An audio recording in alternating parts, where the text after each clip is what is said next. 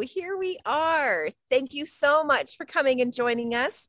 This is Kinder Gardens, all things Palladian and alien. And this is with our wonderful guest speaker, Bill Watkins. And I'm so excited to have you here, my friend. We go back many, many years. I'm going to give you a little bit of a history with Bill and I, and you're going to see why synchronicity, being one of his favorite words, has brought us together so that we can join forces and really help some messages get out to the world. So we are excited about that. So I would like to first of all do a little bit of an outline. We would like to help you know that this is actually a live landing link that we're going to be sending and putting onto our Telegram page and our Facebook page. This will allow you to go back and to use this information. There's lots of links that we've included. And again, anyone who knows what we do, we are all about feeling. And I usually take about a week to put together one of these programs. And Kim and I did it within 24 hours. So thank you, Kim. My goodness, having you as my right hand where I'm like, Kim, I need this, I need that. I was also messaging Bill saying, Bill, I need some information. We were able to build just a beautiful platform and a program where you can go and learn so much. And one of the things you're going to learn tonight is about the planet Elohim. So as anyone who has watched the interview from Bill, doing some translations within the Bible, we have discovered that the word father is actually a place. And as a result of that, we have also discovered that it is a planet. And we're going to show you where it is today. And also in relation to where it is as far as where we are on Earth. We're going to talk about the Palladians. So this is a big one. Again, a lot of people have heard about the Palladians, and to have an actual contactee among us, my goodness, it's fantastic. Darren and I work with the Palladians as well, but to have somebody that's been doing it for 20 years, fascinating. The Palladians just started reaching out to me, about a year ago, but to have someone who they've been working with for, 20 years, my goodness, you can only imagine the relationship that this man has with them. So we'll be talking about the Palladians, where they live, why they are contacting specific people right now, Bill being among them, and certain traits to look for even within yourself to see if you have a strong Palladian pull. Again, you're not just limited to one form of our ancestors. You're not just Arcturian, you're not just Palladian, you're not just Syrian, Lemurian. You in our DNA, we have many strands. We've been embedded and planted with the seeds of much consciousness within the universe. But at this time, our Palladian DNA is activating quite actively. And the reason for that is because they are the closest to us. They look the most like us. So it's easier for them to connect with us and for us to connect with them because they do have a similar appearance. So we'll be talking about that a little bit. I'll actually share my experience that I had with Darren and the 3 Palladians that showed themselves to me. So fascinating. We'll talk about the Hammurabi Code. As you know, Bill has mentioned this. He believes he has the other half to the Hammurabi Code. And it's fascinating. Darren is going to be putting his little equity twist on this as well, which just is so exciting when you really understand how equity plays into this and how they've really removed that. There's so much legal, but as far as what is universal, that's something different. Bill has also talked about remote viewing, and this is a fascinating not extraterrestrial, it's an extrasensory ability where you can actually sense with your mind certain targets based on tapping into the frequency or the vibration of a specific energy. And it doesn't matter about distance, it doesn't matter about time, when it happened. As long as you can lock into that channel, you're able to actually go and view things. And the government has been using this for a very long time. it was wonderful having the opportunity to go and feel the energy of the internet and watch as my team brought me through so many different wormholes. Oh my goodness, I can't begin to tell you how many I went down. But I could feel it instantly when it was a wormhole I had to get out of versus one that resonated with me. And I checked in even with Bill and with Kim to make sure that, this was the frequency that we wanted to deliver, and of course our team as well. And then I'm going to teach you guys how to connect with these beautiful extraterrestrial beings. This is what's beautiful about them connecting with us right now, is that they want to connect with us. They want us to know that they are there. And like anything, if everything is energy, it's just about now tapping in or tweaking, tuning into that energy to be able to hear the information. So we're going to be talking about that. There's 3 things I'm going to give you. I'm not going to overwhelm you, but this is going to open up your communication so that you're going to start getting your messages get a lot clearer and see the big picture on this. And then finally, we're going to finish up with some questions and answers. And Bill and Divergence is going to answer your out of this world questions. We have compiled them. We found 10 major ones. A lot of them are going to be answered just through us going through this.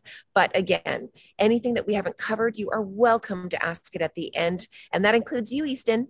If you have any questions, you just let Bill know, okay? Wonderful. So Darren is here. I'm going to bring him in now. So just one moment. All right, come on in. Oh, I guess I have to move all my stuff, don't I? Okay, beautiful. So without further ado, let's introduce Mr. Bill Watkins. He is a Pleiadian contactee.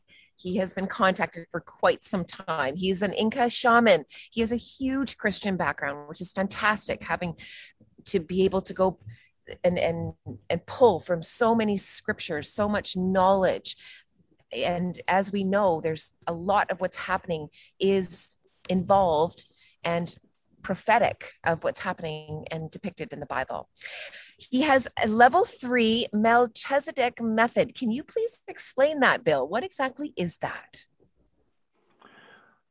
Oh, well, nobody's asked me that question in a long time, because the reason is that hardly anybody knows about even what it is.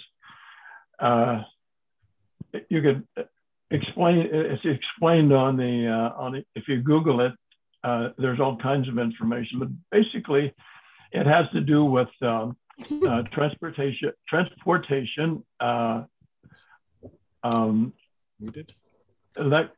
do you call it? Transportation, mental telepathy, and levitation. Now, no, I can't levitate. I took the course. I wish I could levitate, that's coming. So it's all of these things about increase. Oh, the main thing is how to increase your vibration.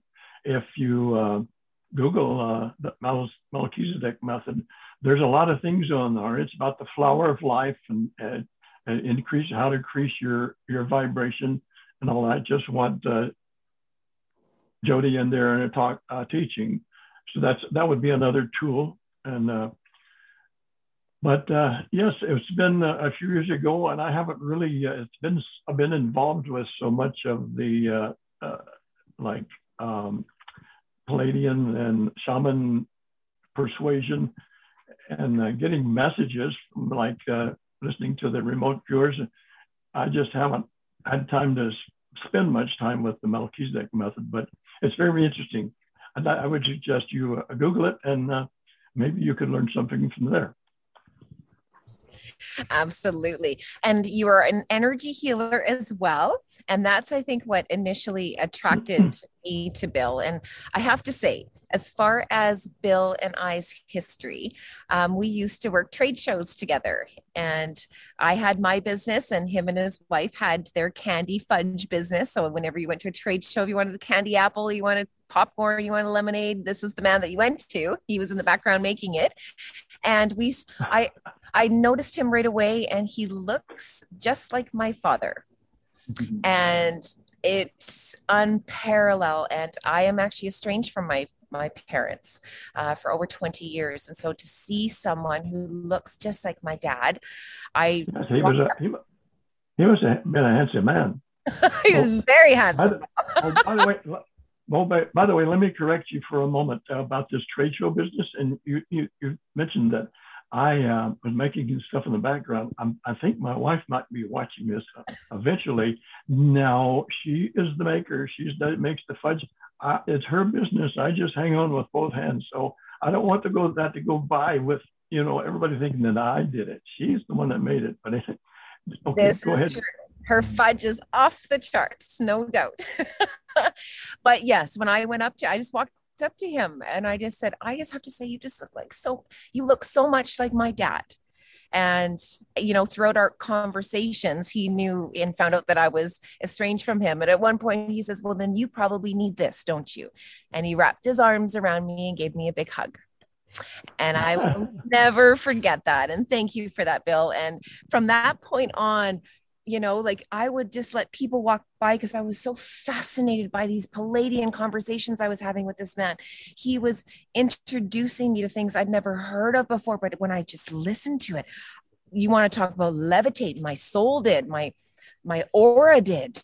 He just lit something up in me, and we just kept talking and we kept our relationship intact. And, back then when we were doing this kind of stuff, it was very taboo. We would be like, playing. And then all of a sudden someone would be walking by and we go quiet. And then they pass by and then we'd start talking again. And, it's wonderful to see that we're now at a place in our consciousness where we can have these conversations. And Bill and I always knew we were going to be working together. And I kept saying to him over and over, just hold on. I need to get a platform for us. I need a platform for us. And now I have one.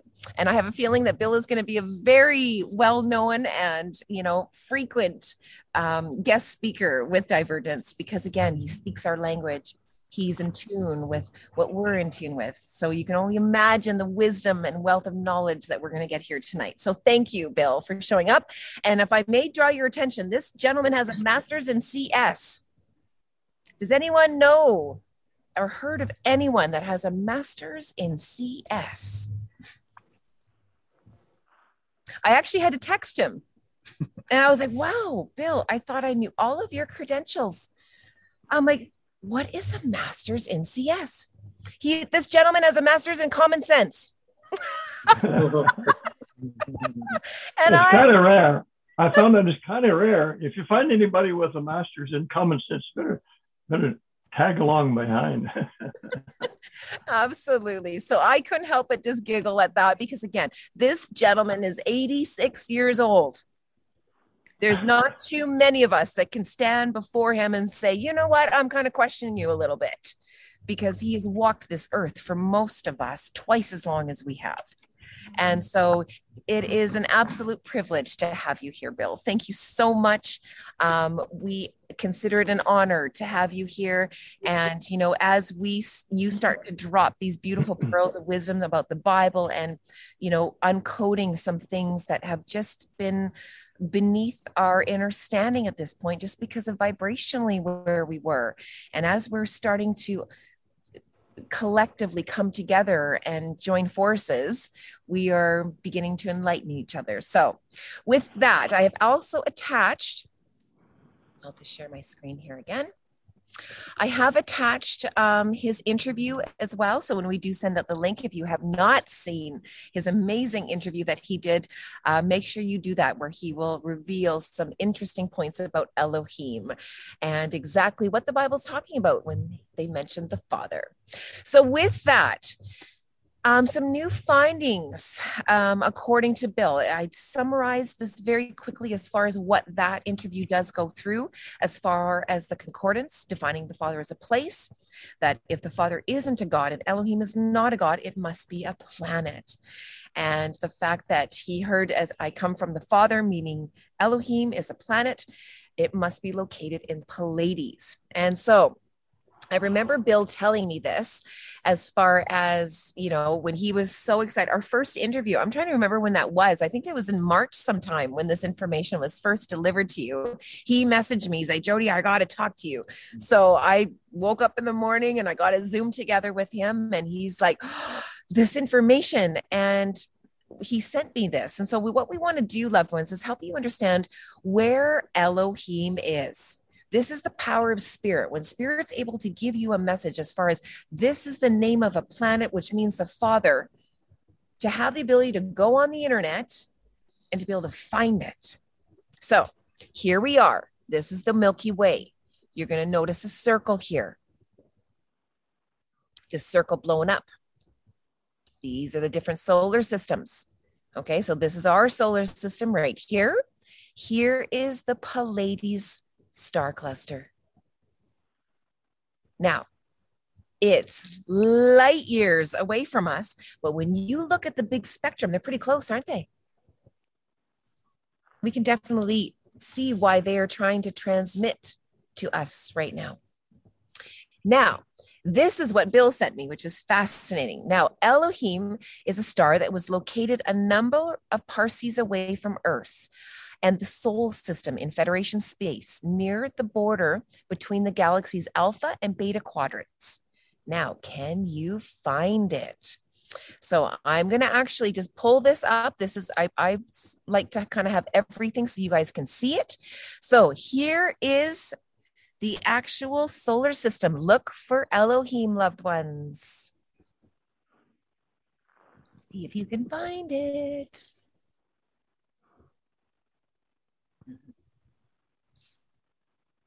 So Bill, do you want to talk about the moment when you actually, were getting this information, you went and searched and you found this, please? Well, like I said, none of this is going to make much sense to anyone. I really encourage you to watch that documentary, because that's where the bells went off. It went ding, ding, when they told me that there was a planet in the solar system that sent messages to planet Earth. And like I say, I don't claim to be a remote viewer. I don't think that quick on my feet. But these guys, they use a chart or a whiteboard, and they get it and write it down on the board. But when they told me there was a planet in the solar system that sent messages to planet Earth, that's when my guys started to talk to me. After, the next day, I got to thinking, they're the ones that directed me to the Bible. They brought to my attention that it's not that Jesus he never mentioned anything about God in the Bible as far as I know himself. Now, when the Council of Nicaea, when they got a hold of everything and put their narrative in it, they probably said that Jesus used the word God on occasion. I'm under the impression that Jesus never used the word God, because he, if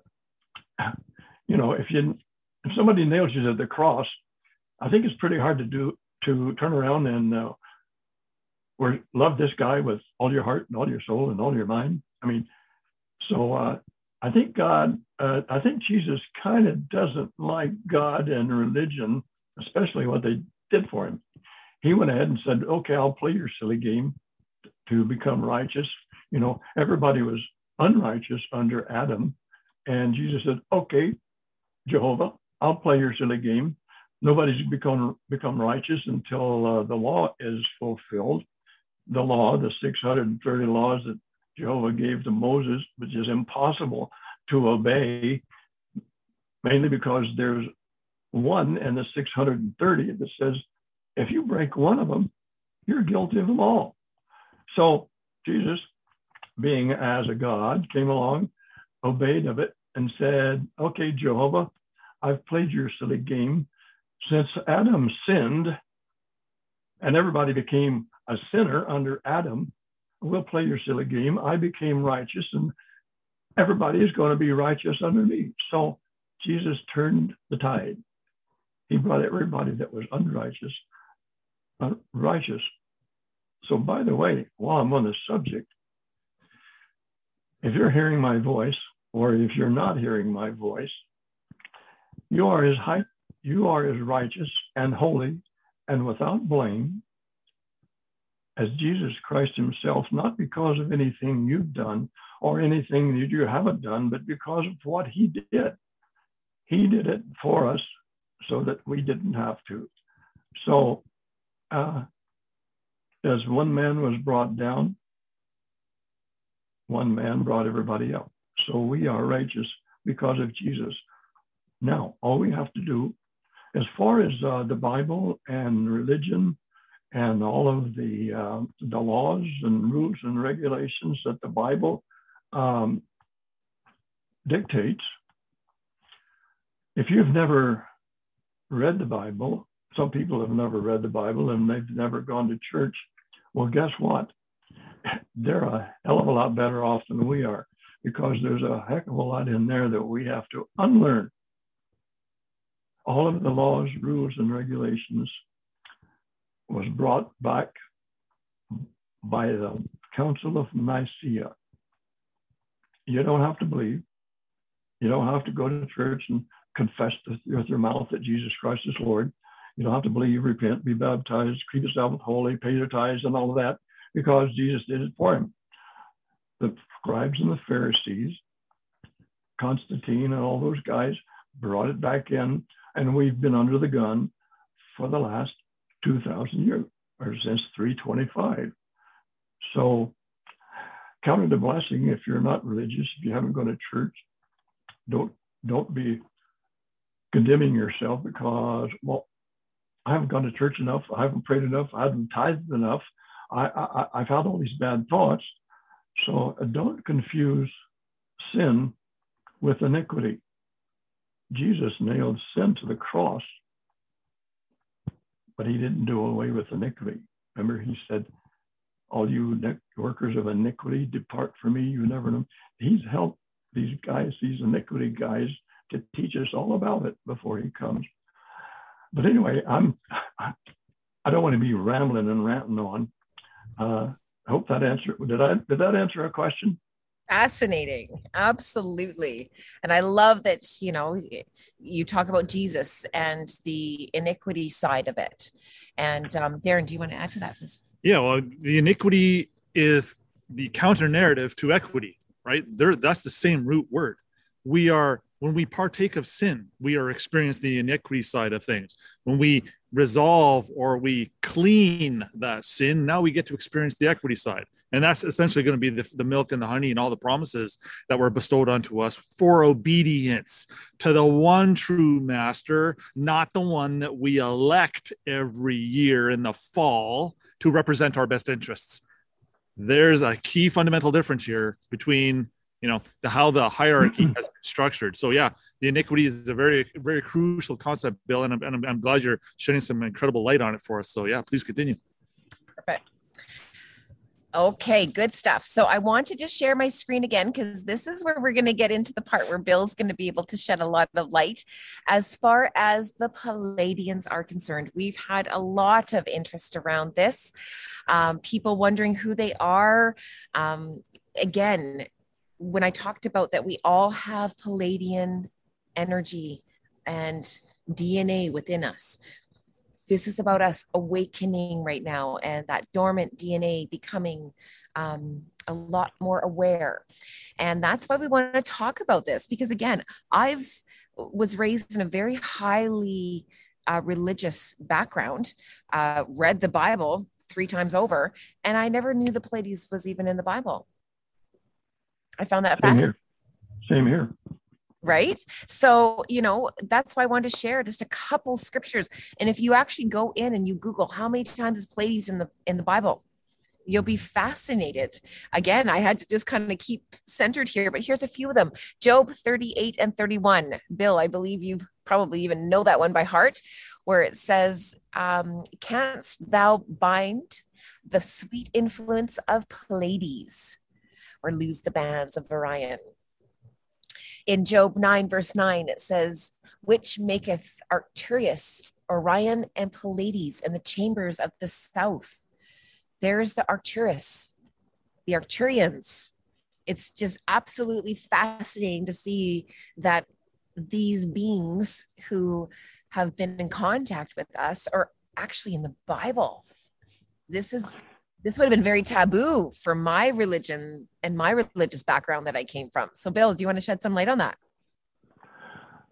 Oh, absolutely. As far as Jesus being out in space and on a planet, that it sounds kind of woo-woo. And they asked Jesus one time, Master, how do we pray? He says, Our Father who art in heaven. Oh, heaven? The Father's in heaven? Well, most Christians, fundamentalist Christians, will tell you Jesus, heaven. That means it's what is the Trinity? It's the Father, Son, and the Holy Ghost. Well, yeah, sort of. Try to wrap your brain around that one, Father, Son, and Holy Ghost. But he said, "Our Father who art in heaven." Now, Psalms 119 says, "The heavens declare the glory of God, and the firmament showeth His handiwork." The heavens, like the heavens. Jesus and the Father is in the heavenlies. It says, let's see, I don't like to quote scripture verses because it kind of, everybody that is spouting Bible verses all the time, it just mostly tries to let you know how religious they are. So I'm forced to quote a Bible verse every once in a while. Sometimes I'll give you the chapter and verse, like Psalms 119. That's really unimportant.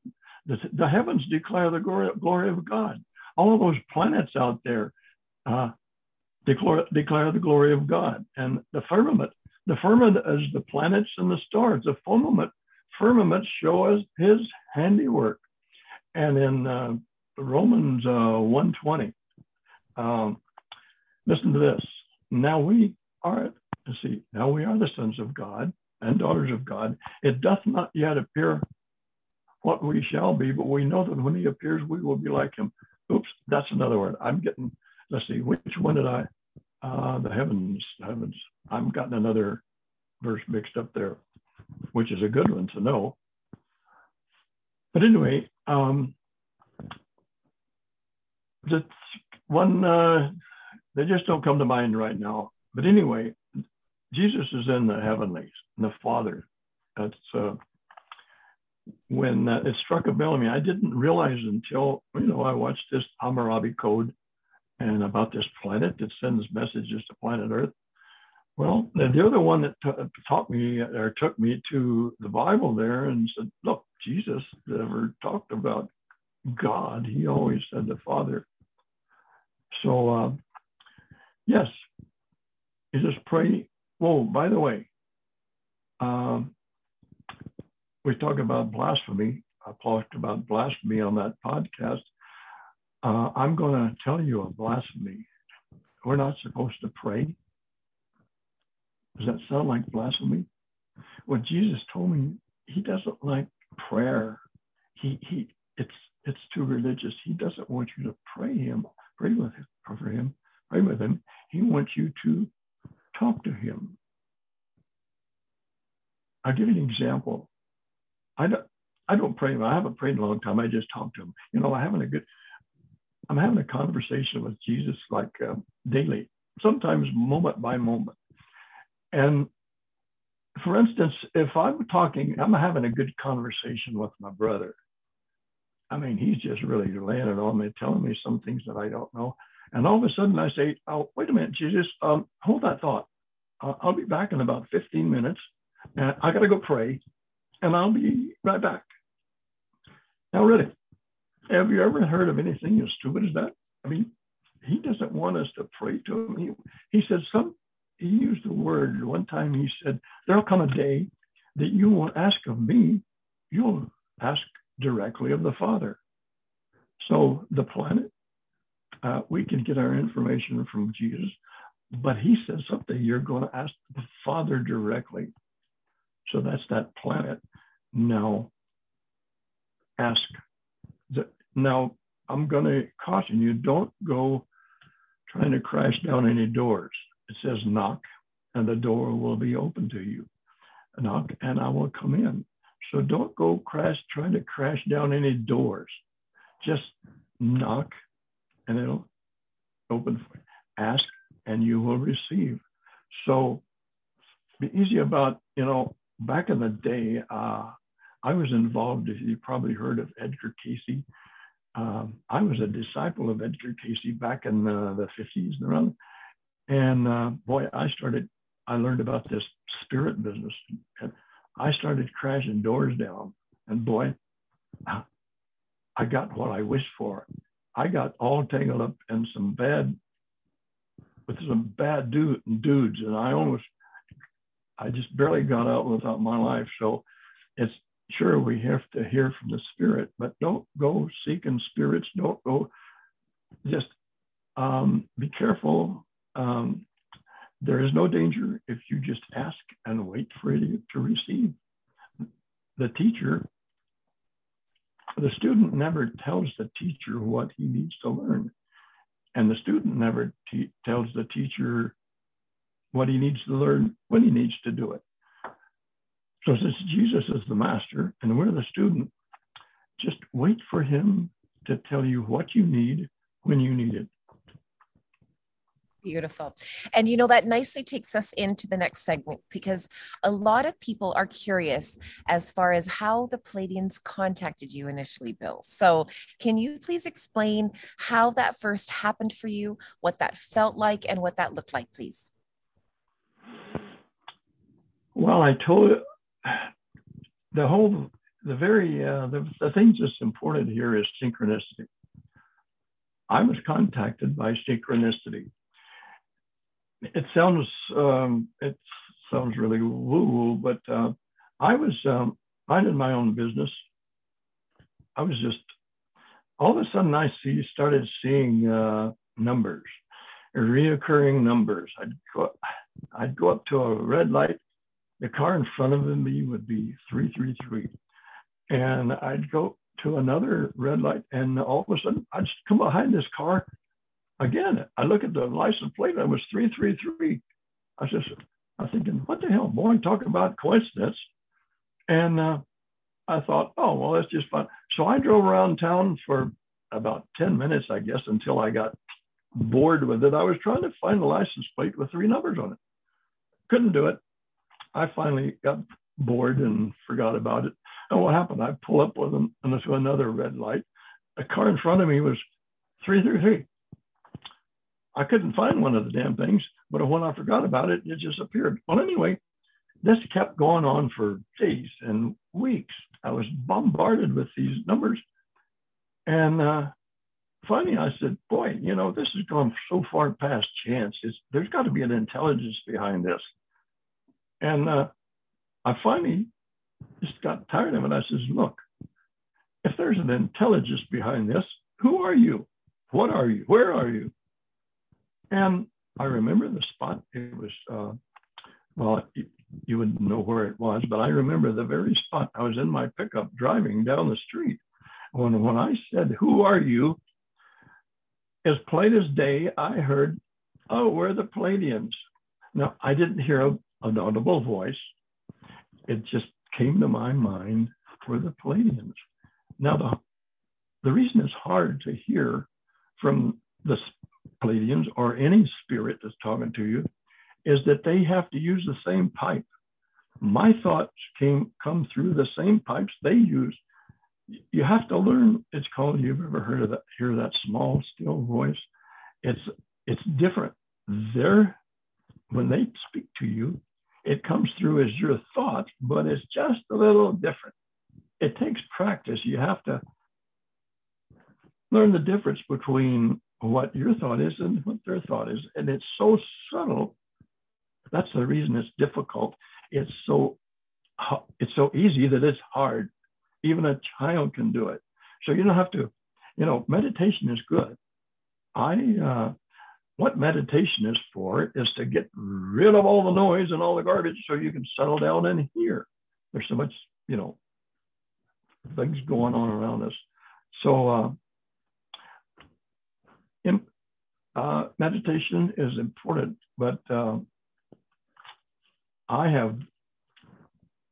when you zone in, I was a trucker for like 100 years.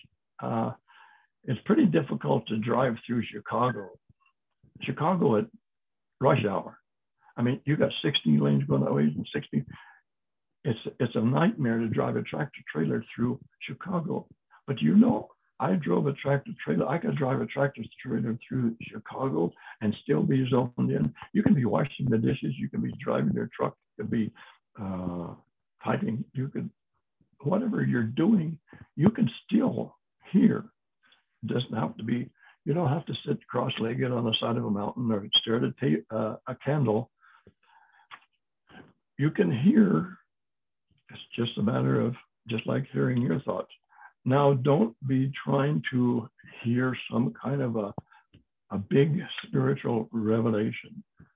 That can happen. They can give you a mighty revelation, but the spirit, the Pleiadians or whoever, can tell you something just as simple as, what time is it? Look at your watch. And that has happened to me. I mean, they told me something as simple as look at my watch. Maybe it's a recurring number, but don't wait for some big high revelation.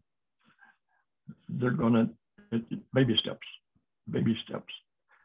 Anyway, am I getting off track? No, that was fantastic. So when they first contacted you, they said that they were the Pleiadians. So did you speak out loud to them? How did you communicate with them moving forward? No, there is no outside, no audible voice. I just said, you know, how many years have you prayed to Jesus? You know, is mental telepathy difficult? No. Anybody that's prayed to Jesus, how many times have you heard somebody say, especially a preacher or somebody, you know, the Lord told me this and the Lord told me that. I asked the Lord this and he said that. That's mental telepathy. We've been doing it for years, calling it prayer. I just don't call it prayer anymore. When you ask a question, just picture this planet Elohim. Just in your mind, picture it as a big ball of answers. It's a big ball of answers floating out there. The only thing you got to do to unlock an answer is to ask a question. Now, when you're ready to get the answer, when you become to a certain level where you're able to answer the question, the answer is there. Now, for instance, I can't ask a question like, what's E equals MC squared? I'm not there. I don't know anything about that. So I can't possibly ask a question like that and decide and expect an answer. But in my day-to-day life, where I am spiritually, if I have a question, I ask. You just ask it. And boy, are they ever ready to answer, because that's what the Father is for. You know, Jesus said, we're going to send you back the Spirit of truth that's going to teach you all things. Everything you want to know is going to come from that Spirit of truth. Any outside source, you better be wary of it. I mean, we know all of the stuff that's coming in from the outside. That Spirit is inside. It says that we're supposed to worship in a place made without, in a temple. We're supposed to worship in a temple made without hands.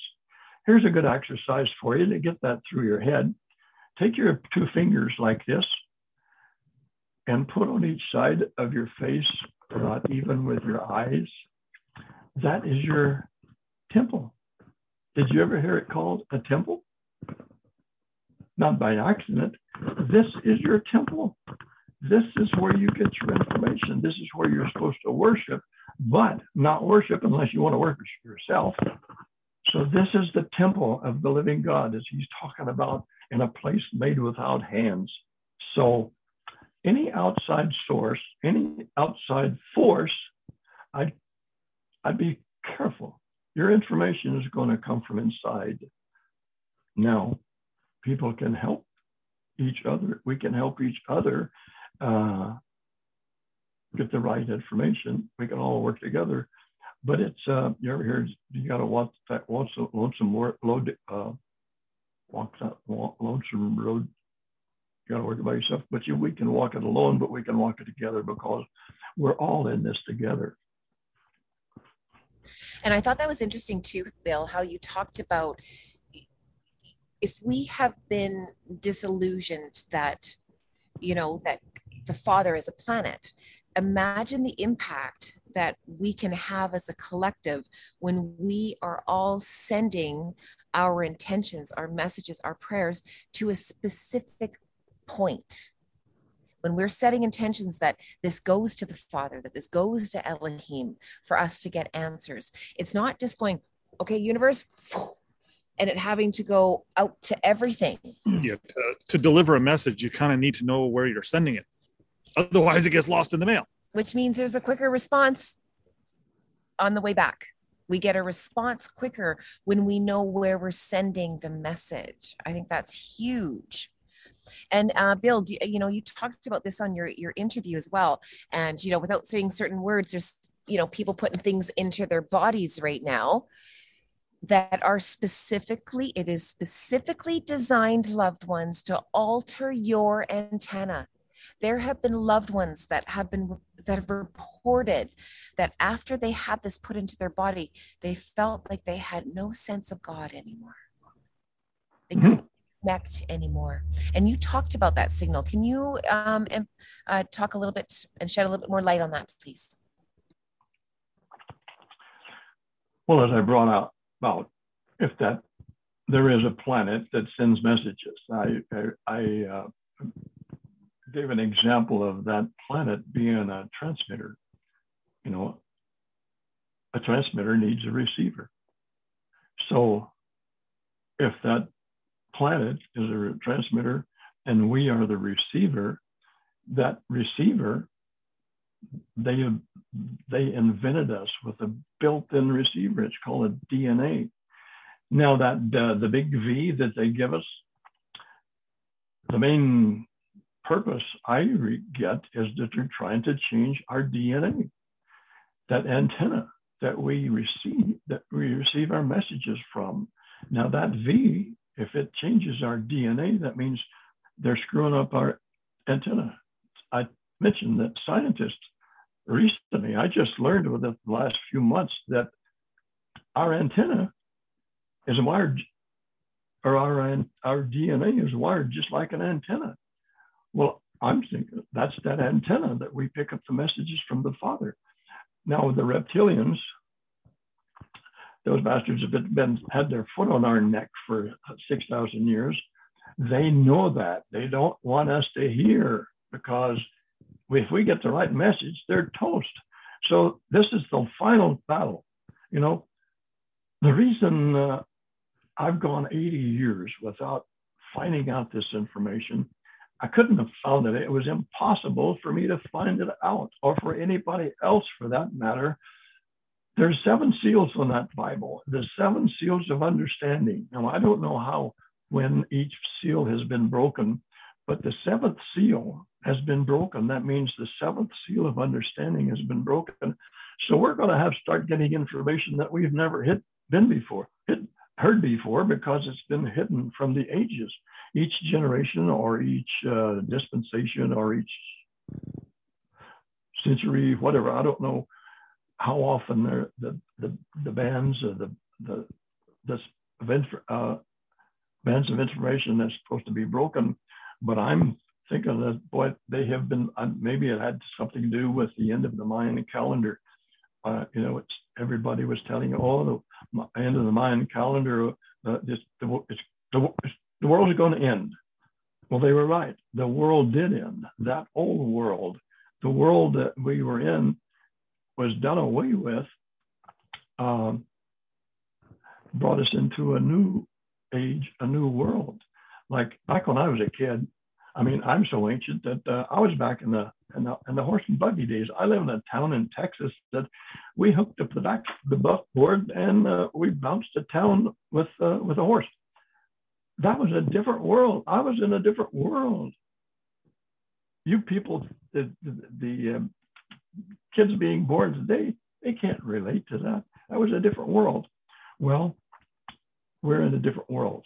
The new world, the Pisces, the age of Aquarius. We've come into the age of Aquarius. Now, I'm not an astronomer or an astrologer, but that's another thing that's very important. I was taught all my life that, you better stay away from that astrologer. That's the Satan. which is a crock of camel dung. There's a lot to all of that. But did I answer your question? I'm getting off track of things. I love listening to your answers. They just unfold into the next one. It's absolutely beautiful. Thank you, Bill. And, you know, when we talk about this DNA coming online, part of, you know, the link that we have here are certain Pleiadian starseed traits to look for, to see if it's igniting or turning on within you. So here's some of the traits, and listen to this, loved ones, and see if you're any of these. You feel like the black sheep in your family. There's a common one. You're drawn to the paranormal and the metaphysics. You're highly sensitive, you're intuitive, and you're empathic. You feel like you have a mission on earth to help humanity wake up and contribute to the collective consciousness and ascension of mankind. You challenge social norms. You may have food sensitivities. You have a natural ability to heal. You can be very emotional, often resenting how easily you tear up, but at the same time, people enjoy your presence. And the main reason for that is because you give your energy to others easily, which means people can feed off of you. You may be born into families that are suffering intergenerational trauma, abuse, and addiction. And your job is to help clear the karmic cycle of the family.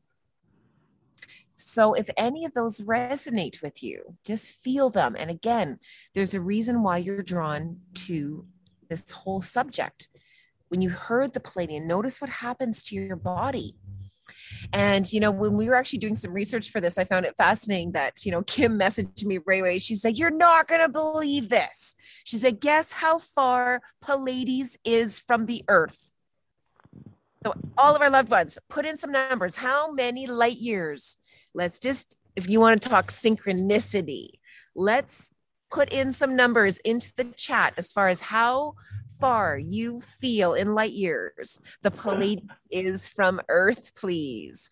We've got a 144, we got a 333, we got a 111. Keep going. We've got more people on here. Getting close. Yeah, that's right. Bill knows.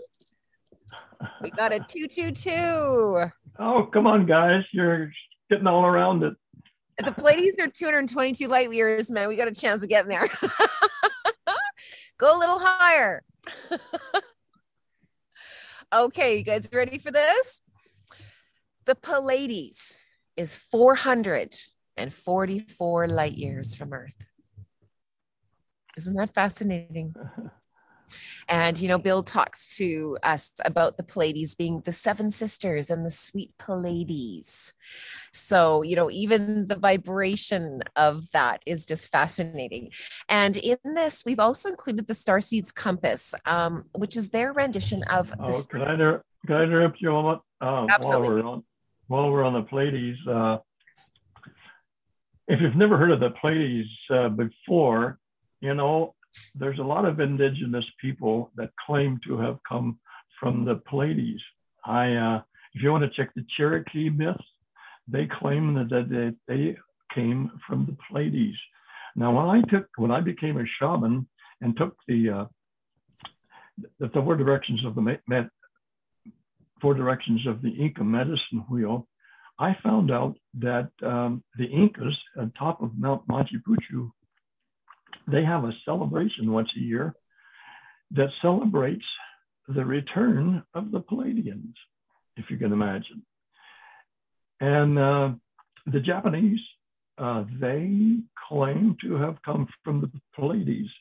The next time you're driving around in your car and you come up behind a Subaru car, you know that little emblem on the car with the 7 stars on it? That is the Pleiades.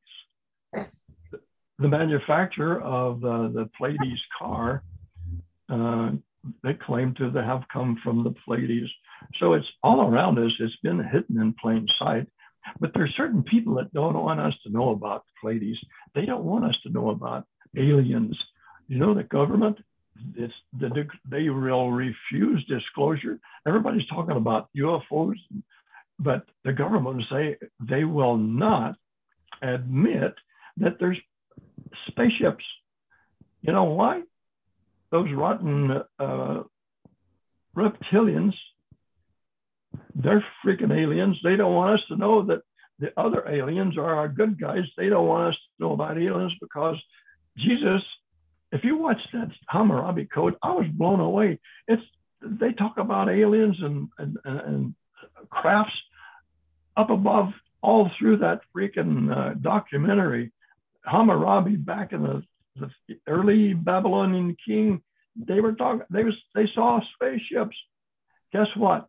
I just found out something they told me just yesterday. They say, you remember when Jesus, when he, after the cross, he came and he walked with them for 30 or 40 days. Well, when he ascended from Mount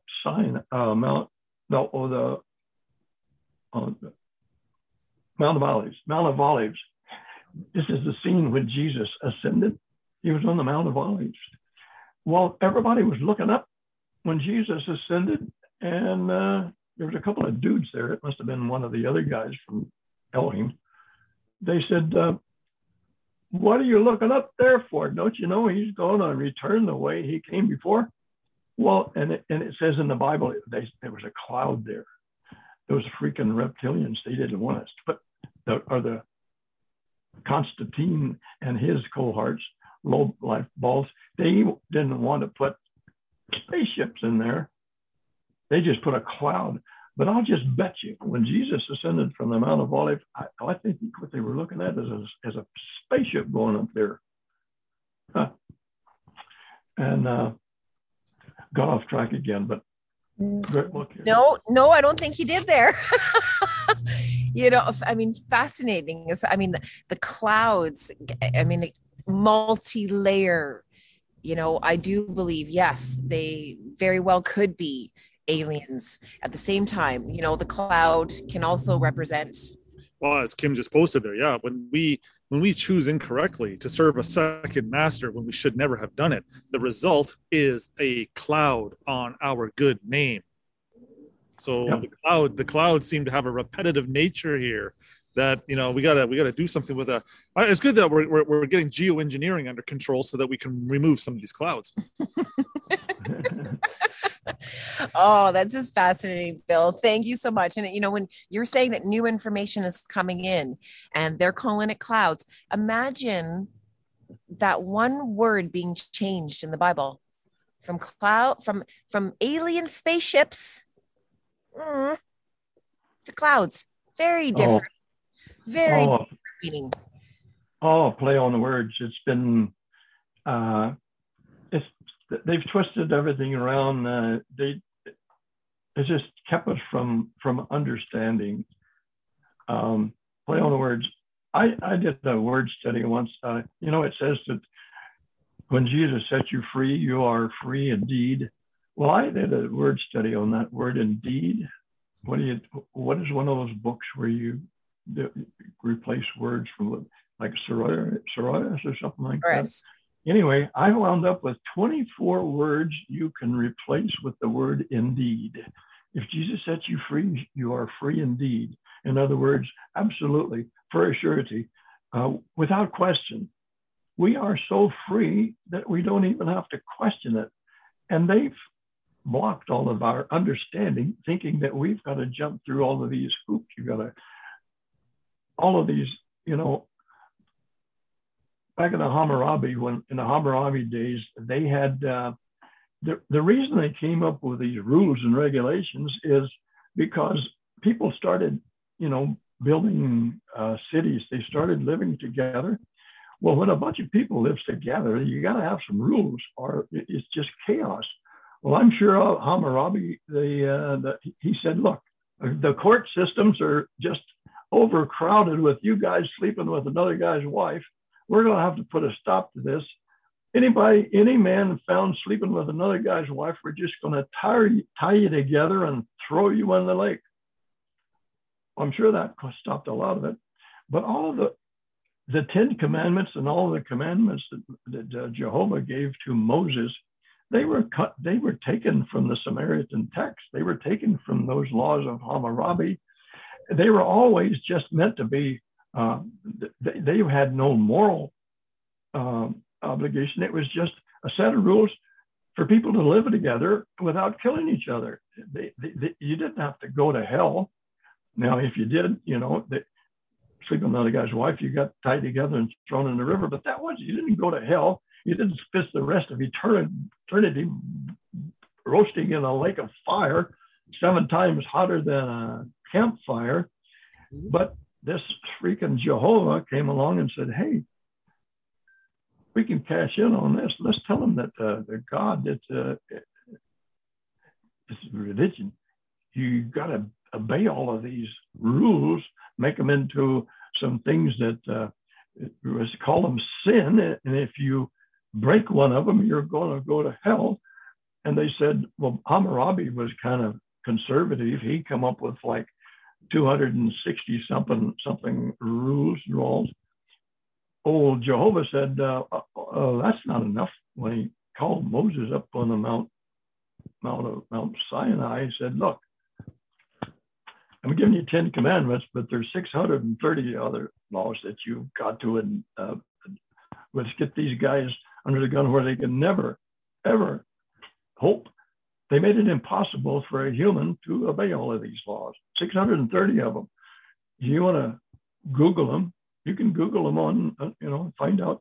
If you read all of the laws that Moses got handed, you might as well get a cup of tea or a cup of coffee, because you're going to be there for a while reading all of these laws, which is, it's laughable. That's why Jesus went to the cross, to do away with all of these freaking things so we wouldn't be obligated. If you have, if you're set free, if you have one obligation, if there's one obligation you have, you're not free. Paul went into talking about law. A lot of people don't know this, how Paul's name is demonized. Well, this is kind of off track, but it's important. Saul, not Paul, he was Saul at the time. Now, why didn't Jesus take one of the apostles, maybe Barnabas or one of the apostles, and take him into the desert? No, he knocked Saul off his camel and said, look, the reason Jesus picked Saul is that who knew the law better than anybody else in the land? Paul admits, I was the chiefest of sinners. I was a law of the lawyers. I was a Hebrew of the Hebrews. Saul knew the law better than anybody else in town. That's why Jesus, he was going and killing Christians. With gusto. So Jesus knocked Paul off his camel and said, look, you're killing my people. So can you imagine Saul killing all of these guys? And he was blinded. He had to be led into these guys that he'd been killing. Can you imagine the fear that he experienced? But he knew they were going to pull him limb for limb. But no, Ananias prayed for him and the scales fell off his eyes. Well, it says that he immediately entered the backside of the desert, into the Arabian desert. You know where Moses got the law? In the Arabian desert. Where did Jesus bring Paul, the champion of all law? He took him into the backside of the desert, the same place Moses was. Guess what? Jesus gave Saul the new covenant, which means Paul is the new Moses. He got the new covenant. Jesus said, when I become your high priest, I'm going to make a whole new covenant with you. It's going to be a whole new covenant, not like the covenant I made with Egypt, or not like the covenant I made with Israel when I brought them out of Egypt. Moses parted the Red Sea and everything. He says, the covenant I make you is not going to be like that. It's going to be completely different. So Jesus took Saul into the desert. It took him 2 years to get the law out of Moses, or out of Paul. 2 years he spent in the desert. Jesus was teaching him, look, it's not law. I nailed the law and sin to the cross, get it through your thick head. So what is the first thing Paul, now Saul, now Paul, the play on word, Paul means humble. Paul came out of the desert humble. And what's the first thing Paul started barking when he came out of the desert? You are no longer under the law of sin and death. Well, what is the law of sin and death? Well, simply put, the law of sin and death is if you sin, you die. We're no longer under that. That was nailed to the cross. Those scummy, the Council of Nicaea, they put it back in the Bible. That's why they invented the freaking, well, there's truth in there. But that's why Paul came out preaching grace and peace. Grace and peace. All of the books you see Paul write, he starts them with peace be with you, grace be with you. At the end of the chapter, he closes them with peace be with you, grace be with you. He also said, if you mix law and grace, grace is no more grace, law is no more law. You've got hash. That's why there's 45,000 different denominations of the Christian faith. 45 different denominations. And you know what they all have in common? They're all different. Now, there's only one denomination to go to that's the right one, and that's the one you attend. Well said. Okay, wow. You haven't told me the Saul Paul story yet there, my friend. So why was his name changed then? We all have to change our names. Well, Saul, apparently I looked up to what Paul means. Paul means humble. I think Saul must have been some kind of arrogant and full of law and lawyer. It must have been.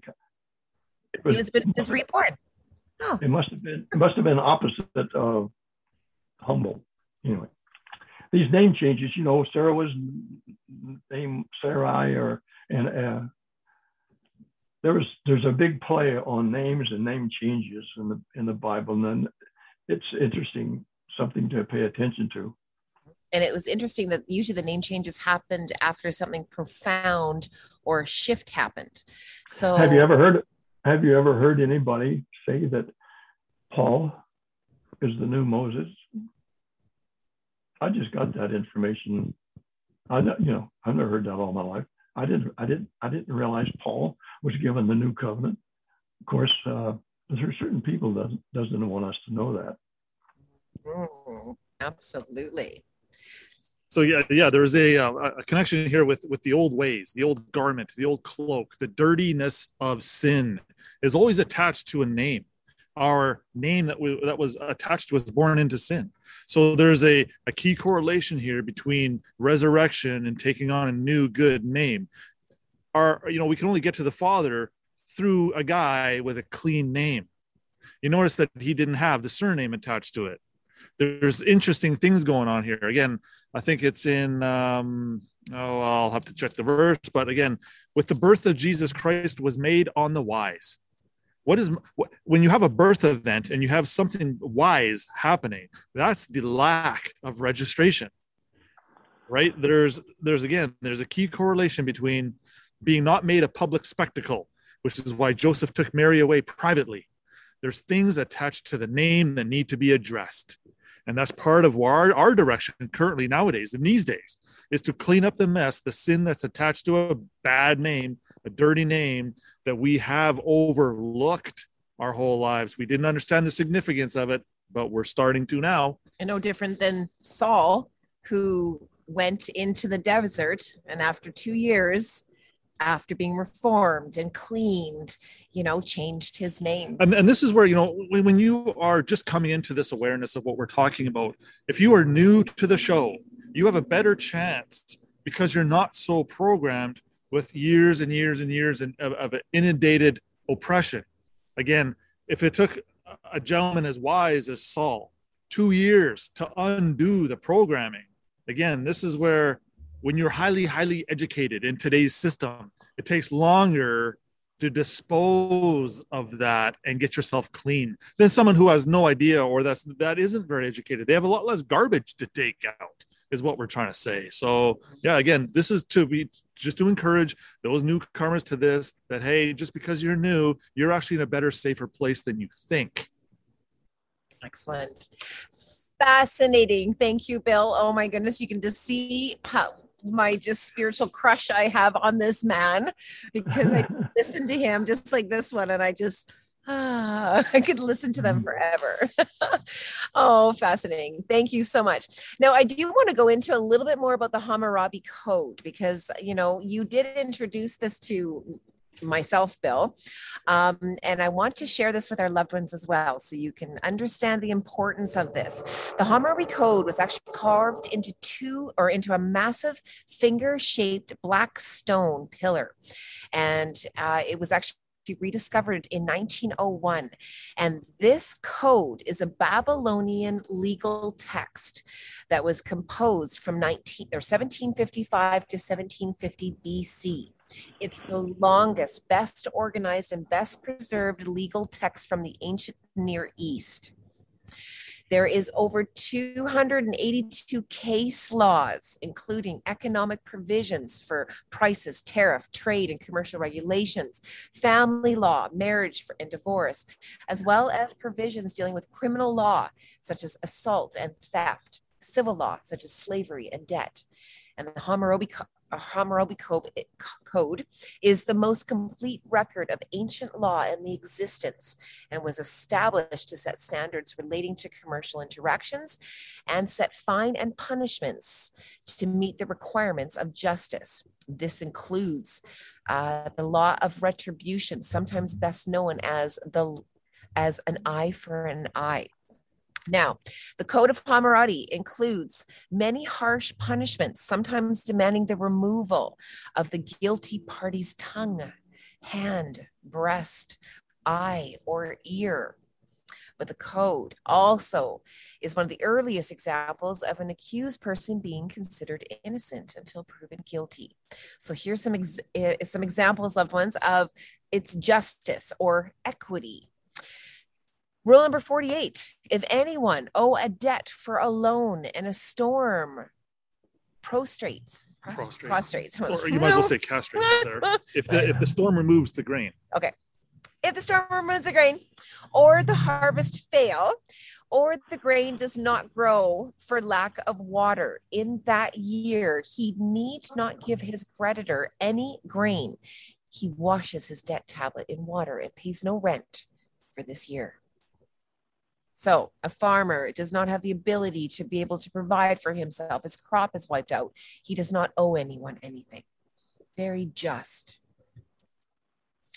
If a man strike a freeborn woman so that she loses her unborn child, he shall pay 10 shekel for her loss. So here is a picture of the Hammurabi Code, if you can see that, loved ones. Okay, so here's the finger-like monument. You can see all the engravings and the carvings on there. Here's another law, 196. If a man damages the eye of another man, then the culprit shall have his eye destroyed. And if a man breaks another man's bone, the bone of the culprit shall be broken. Now, we at Divergence, we really do appreciate the balance that the Hammurabi Code does bring in a lot of respects, as far as evening karma. That's what I believe the Hammurabi did a lot of, is the evening of karma, so you didn't have to pay for it in another lifetime, or didn't have to circle back around.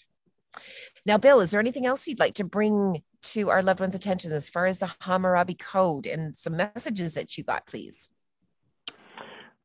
Well, while you're on the laws, to compare it to religion, all of those laws, like I say, all the laws in the Bible came directly from the Samaritan tablets and the Hammurabi Code. I'd like to draw your attention to not one of those laws, if you broke them, that you would go to hell. There was no lake of fire. there was no hell. It wasn't a sin. It was just simply common sense. You know, I guess back then they must have been a kind of a primitive, rough bunch, and so it was probably a bunch of tough guys, and so they had to have some pretty strict rules. I mean, you poke somebody's eye out, you get yours poked out. You break somebody's arm, you get your arm broken. It's just common sense. It sounds pretty barbaric, but hey, let's have some little peace and tranquility around here. Not everybody damaged them. It was just a matter of, you know, if guilty and proven or innocent until proven. I don't know what, you know, like you said, but these laws had nothing whatsoever to do with sin or going to hell. It was just simply like you say, it was a commerce and common sense to live together. You know, if you take a high-rise apartment and there's 12 units in the apartment building, you got to have people behaving themselves, and you know everybody's happy. But if you got all kinds of hanky-panky going on, you're going to have problems. That's what those laws were for. It never was something to make you go to hell if you broke them. Yeah, they're there to help guide us. Essentially, is what's going on. When you are feeling a moment of weakness and you really feel like stealing a loaf of bread, maybe because you're not hungry, but maybe it's just because you want a loaf of bread. Well, spite. For for these reasons where now we would look at that as bad judgment. If you don't need the loaf of bread, why are you taking it? Is it just greed? Is it lust? Is it gluttony? It's going to be one of these profound emotions that are governing your spirit at the moment. So this is where the laws are trying to tell us by, in the background, they're whispering in our ear, hey, don't steal the bread because you might lose your eye. They're going to be here to guide us in a manner where in our moment of weakness, you might need it. Because if you weren't weak, you're not going to be stealing a loaf of bread. You're going to go make your own loaf of bread. So again, whereas if you steal a loaf of bread because your family is starving, it would be judged differently. Yeah. So again, the fairness and the equity, it's all hiding in these laws, in these programs. It's just a matter of distinguishing it and actually applying the knowledge so that we can actually live better lives every day. Because for some reason we've lost the ability to do this, right?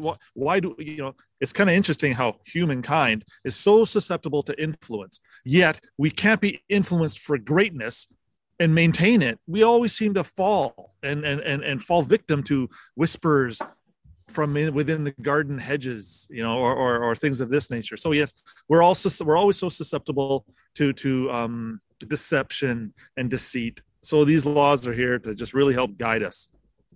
It wasn't all. It wasn't really all about blood and guts back then. It sounded pretty barbaric, but they also made a provision if you offended someone.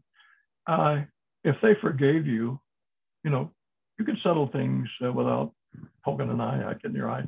Well, I don't know about an eye, but there was a provision there that if you offended someone, there was room for forgiveness and you could go on and maybe have a second chance. So I know while we're talking about the Hammurabi Code bill real quick, I know you were mentioning with the remote viewing there that this plays off of the gentlemen in the past that have really done some unscrupulous work to King James Bible and others.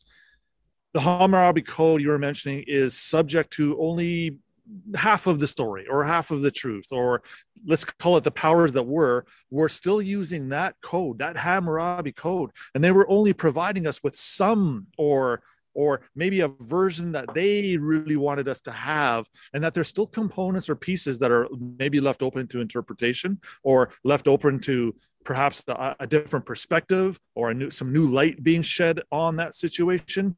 But to specifically ask the question, there are still elements or key parts that are missing. And I greatly believe that, through these challenges and through these teachings and speaking with Spirit, we are being downloaded with the other half, or the part that was confusing to us in those days. This enlightenment, this ascension process, we're being downloaded with the upgraded version of the Hammurabi Code as we live our lives daily. This is where we start to take on more of an equitable based lifestyle, loving our neighbors rather than trying to, again, as I always say, take their lawnmower. Let's show up at your neighbors with our lawnmower and help him cut his grass versus this traditional commercial world where we're always trained or we're taught to be competitive with our neighbor, grow your crops, but don't share with your neighbor. So again, we seem to have lost this innate ability to love each other. And again, I think we can blame and attribute a lot of it to this commercial system. But yeah, I think, we are definitely getting the other half of the code, the upgraded version, the living version without so much commerce attached to it. And I think this is, as we move forward, this is going to be very, very directional for us in achieving this peaceful state of mind. We don't quite need the commercial system as it was if we start conducting ourselves and governing ourselves in a more loving manner. We're going to open up some space here for something new.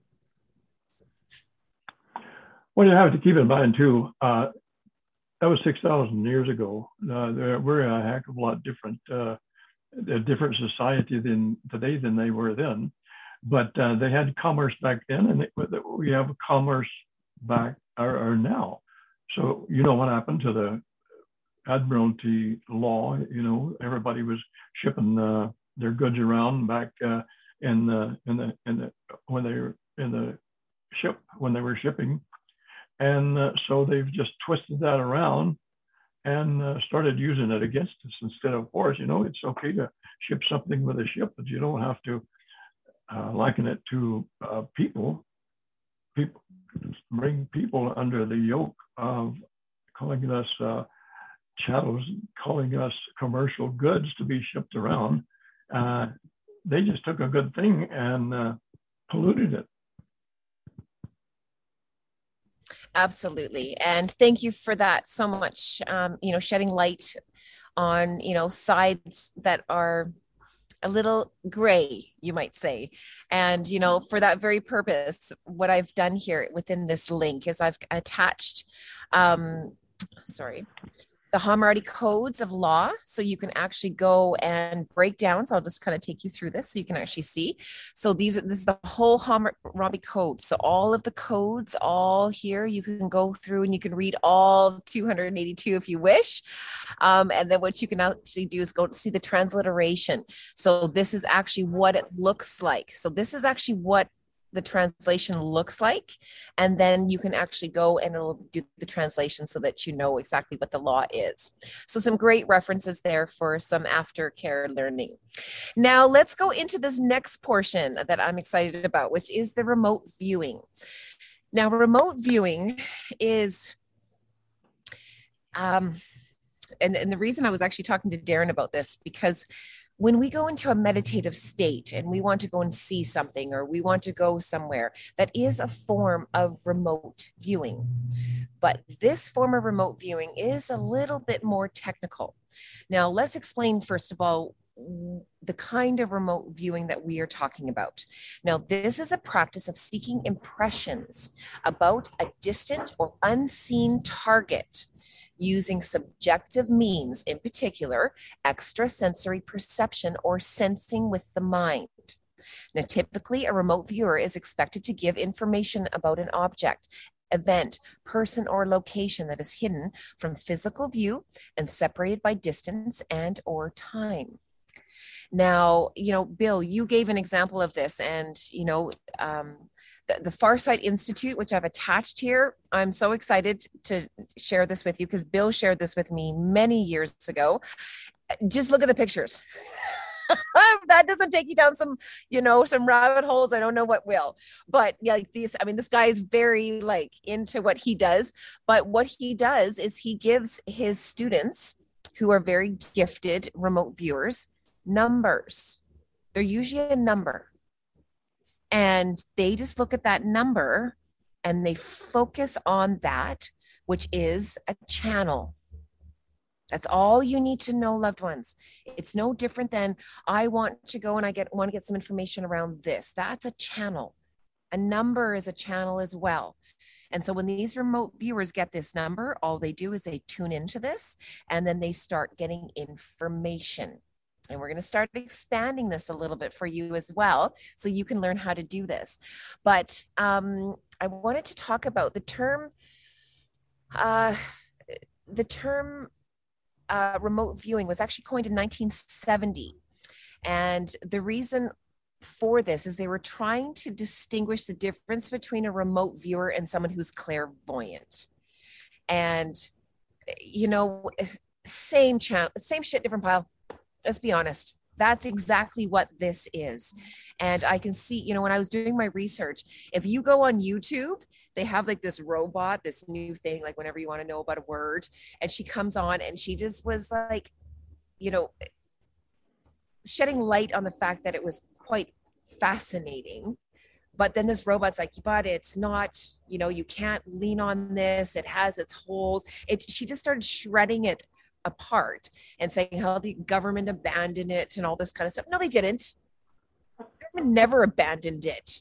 Are you kidding me? They just wanted us to have absolutely no idea just how accurate it is. And they didn't want us exploring this about ourselves. So it's quite phenomenal to kind of see what this entails. And as a result, I'm just going to go on to, I'm going to make sure my, Kim, what was it again that shares the sound, the share? Just click on your share screen again at the bottom and share sound. So you might need to stop your share screen. And when you go to share it, share sound. Okay, so one moment, please, loved ones. I want you guys to be able to hear this. Oh, that's why. There we go. Share sound. By the way, I'm just using my phone. I don't have a full monitor here. How many people we got here? We have 10 right now. 10? Really? You betcha. Okay, loved ones, here we go. This is about a 5-minute video, but this gentleman is a remote viewer, and you're going to have a really good idea. Oh, now we're at 11. And you're going to have a good idea as far as how it works. Here we go. Remote viewing is a perceptual technique whereby a person can describe places, events, or people that are perceived mentally but separated from the viewer by distance, shielding, and even time. It's, if you like, it's a trained intuitive ability. How is remote viewing used today? I've been tasked to help locate murderers and to unravel clues that may help towards finding who the murderer may be in a particular case. Within businesses, helping with negotiations, investigations, lost property, insurance scams, missing persons.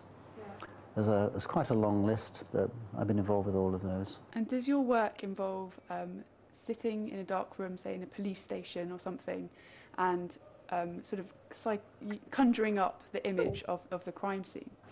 No, I sit at home with a cup of coffee at a table, usually cleared of objects that might get in the way. And I just focus in on what's called a coordinate, something which is going to help me to find what's called the signal line. And then from then, small images appear, a bit like bits of a jigsaw. And eventually we draw up information from that. Some of it's sensory, some of it is visual, some of it is impressions, emotional impressions, and basically feelings that are around the actual site itself. And eventually we can come up with enough information that will help to solve the problem or tell us what's actually at that particular site. Okay. Can you give me an example of a murder case or an insurance case where you've sort of conjured something up which has been helpful? Yeah, there was a case in America where a man was found overboard from his boat in suspicious circumstances. I can't really say a great deal about it. However, there appeared to be no motive for the murder. And I was tasked from America through a contractor out there who's also a remote viewer. And I was able to ascertain from the pieces that I could do through remote viewing that there was a possibility that actually it was an internal affair. Somebody in the family was actually involved in some way or could be involved in some way. This information was sent back and I gave my reasons for this. And I was eventually told that nothing more about what had actually happened with the case apart from someone within the family had actually been arrested for the murder. How do the American military use remote viewing? In the military, it was used for about 18 years within the actual Cold War between Russia and the West, if you like, the East and the West. And mainly to sort of locate intelligence things like silos for missiles, secret sites and things like this.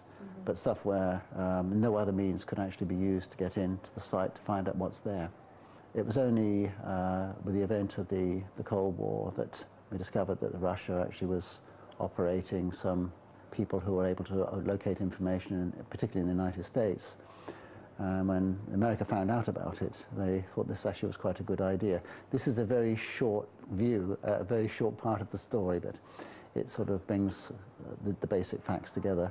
And from that, the CIA became involved and funded a military unit, and also some experiments carried out in America by a chap called Hal Puthoff. And he worked in conjunction with a chap called Ingo Swann, who was a very gifted remote viewer who set up the means to train remote viewers at a place called Fort Meade. During a period of 18 to 20 years, there were about 23 remote viewers. And it was eventually disbanded basically by the government when the CIA started to reveal information about remote viewing and what they've been up to, in conjunction with Bill Clinton's new disclosure act through Congress, that disclosure of information had to be more freely available to the public. Do you have any idea of how many remote viewers there are in the world today? I've no idea in the United States. I have a rough guess that there may be about 30 trained remote viewers in this country, but I could be at least 10 to 20 out. 30 that I know of. But it's a lot more popular in America than it is here. It's a lot more popular in America, I think possibly because more people make use of remote viewers in America than they do in this country. That's why most of the work that I do comes from the United States. So being a remote viewer is sort of a form of being a psychic. And you don't have to be necessarily a gifted person to be able to do it, do you?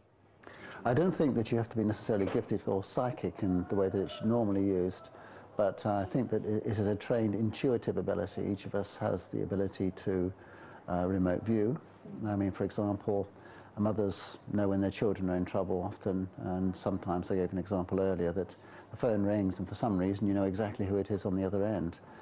How we explain that we don't know, but remote viewing as we know it today is a trained ability to be able to tap into this sort of information when we want it. Is there a dark side to remote viewing that would ever deter you from doing the job? There are upsetting places to be. Sometimes you don't know until you get there. Usually I have an idea that if a coordinate comes in for me to do a particular task, and I start to get into it, if I don't like it, I'll come out and just send the information that I actually got. I have no intention of making myself feel bad. You know, life's great and I enjoy it very much, so I just try and keep it as happy as possible. So basically, if I don't like the look of something, I'll come out of it. But there are possible places to be where you actually don't want to be. And as you know from your own experience, you do get feelings about places. As you did with your own tasking. You get a feeling about a place, and if you're right immersed in that and fairly well practiced, you know that's not a place you want to be. You get out as fast as possible. Remote viewing. You're muted. Right. So I just wanted to share that with you to give you an idea of what a remote viewer's opinion looks like. And again, he said, you know, he doesn't feel that anyone that does remote viewing doesn't need a psychic ability. I beg to differ with that because of the same sentence he said, you know, but you use your psychic abilities. So, you know, you need some intuition to be able to do this. You need some motivation. You need to tap into the energy and the channel of it. And if you're wanting to know how to do some remote viewing, I've actually included this page on here where you can actually go through and how to remote view. Some simple practices: set the target, receive the target. Don't second guess. It's a wonderful walkthrough so that you can go through that.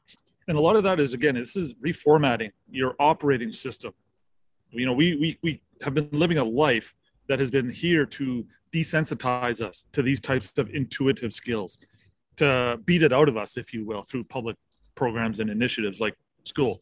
So if we have a clear mind and a heart that is not full of spider webs, deceit, darkness, evil, you're going to be in a position where you're open to messages. Now, depending on what level you want to take these messages to, your focus on a message coming in is going to determine how well you receive the message. If you don't care about the message, if you don't want to hear it, if you're throwing up psychic blocks, you're only impeding your own development. So this is going to be critical. So when we live a life full of, oh, I have to work 9 to 5, I have to pay all my bills, I have to make my car payment, I got to pick the kids up at 3, then I got to go grocery shopping, and then where do you find time to build in the intuitive development? You actually have to take the time, set some aside. We all go to the gym, we all go for our walks, we all like to read, whatever it is, but allow yourself a little bit of space to start developing these things, baby steps, but go for it. If you don't go for it, you're cutting yourself off and you may be missing a lot that life has to offer. And that actually takes us very nicely into the next portion of this. For those of you who do want to learn how to connect with extraterrestrials, which is also known as spirit, I don't care what you call it, whoever you want to tap into, if they're on the other side or if they're not of this dimension, how you connect, the process is going to be the same. Can I tell you? Yes, please. Can I tell you my first attempt at remote viewing? I would love to. It was fun. I heard about, the military using it to find out what's going on behind the enemy lines. So there's an exercise, I think maybe it was Ed Reardon, they have a course that you can take. I was going to take the course a long time ago, but it was like $350. And I thought, well, maybe someday. But they had a free exercise on there that you could do to see if you could remote view or not. So you had a black screen there with some numbers over it. That was the target. And you're supposed to look at those numbers and letters and see if you could find out what was in that black screen, what the target was. So I got my best pose and I looked at this black screen and I'm saying, okay, I want to see if I can figure out what that target is. So I started concentrating on it. I looked and looked, and all of a sudden I saw this red dot. Right in the middle of the screen there was this red dot, and I said, okay, well, there's a red dot in the middle of that screen. And I tried, and I'm concentrating, and I'm trying to zoom in, and I thought I got water. But I wasn't sure. But anyway, this went on for about 5 minutes, and my mind was going in about a dozen different directions. I couldn't collect it down, and I got bored, and I said, oh, listen, I'm just going to find out what's in there. So I clicked on the target, and what it was a sailboat in the middle of a harbor, and it had a red sail on it. Now I saw that. I didn't realize it after. So just in my 5-minute attempt at that remote viewing, if I had kept going another 5 minutes, I could have probably figured, well, no, that's a sailboat in the middle of a harbor. But so that's, the exercise is there if you want to find it and try it. And this is where the patience comes in. Again, don't sit there with your timer and say, okay, I'm going to give you 30 seconds to give it to me. No, I mean, we have to be sensitive to this patience. Just because it comes in one format. This is what I was saying again just a moment ago.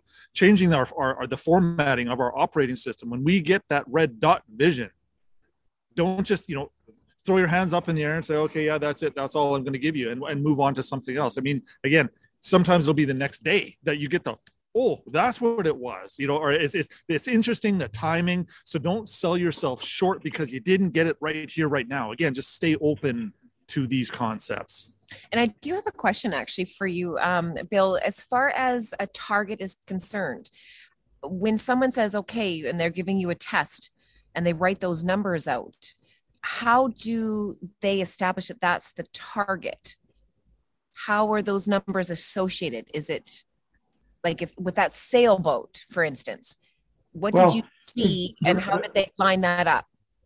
Well, the reason they have letters and numbers there is that they can't just tell all of them. Well, here's something that they got to keep track of all of them.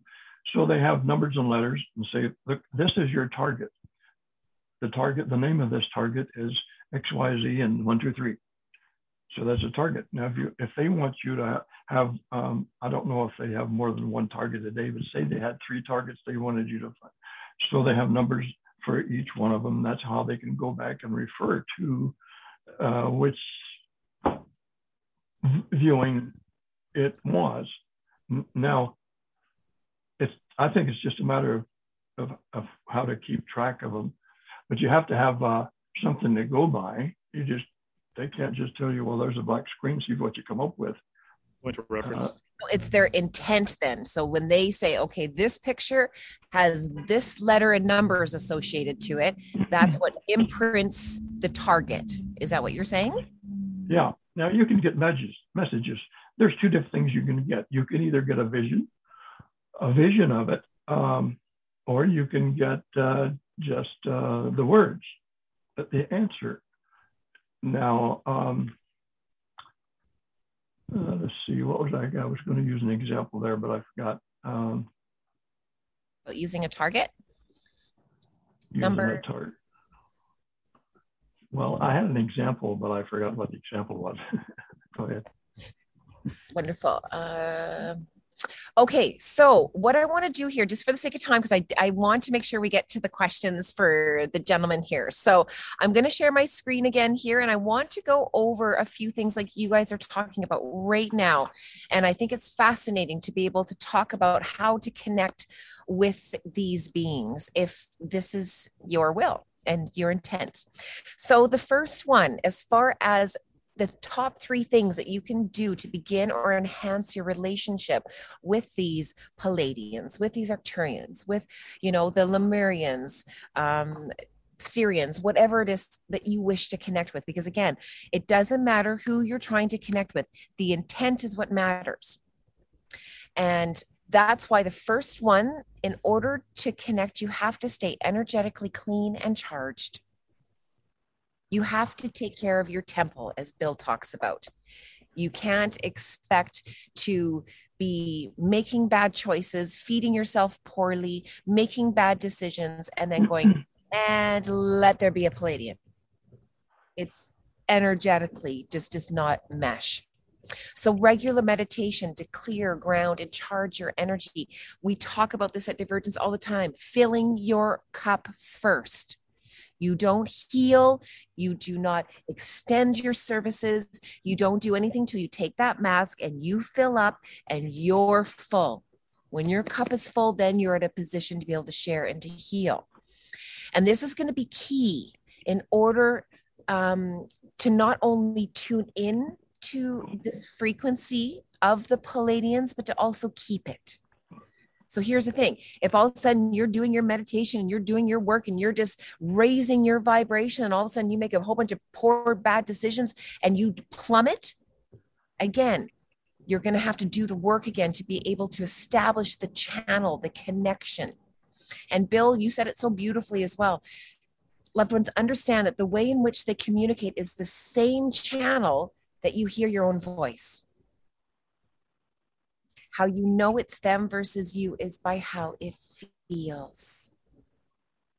And that's why we're trying to teach you to remain present, to be grounded, to be centered. So when this feeling happens, when you hear this wisdom, when you hear these words, you know the difference. You know if it's them or if you know if it's you.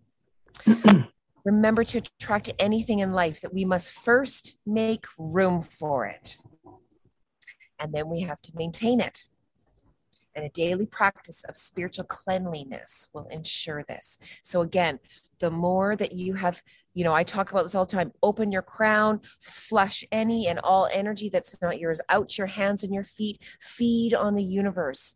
This is the first thing before you do meditation, before you ask anything, before you connect. This is part of you cleaning and making sure that you're operating from an energetic level where you can hear these messages. This is where people get so frustrated. They come home from work, they have everyone's energy attached to them, they have a million things going. You can't expect to sit and go and have and converse with a Pleiadian.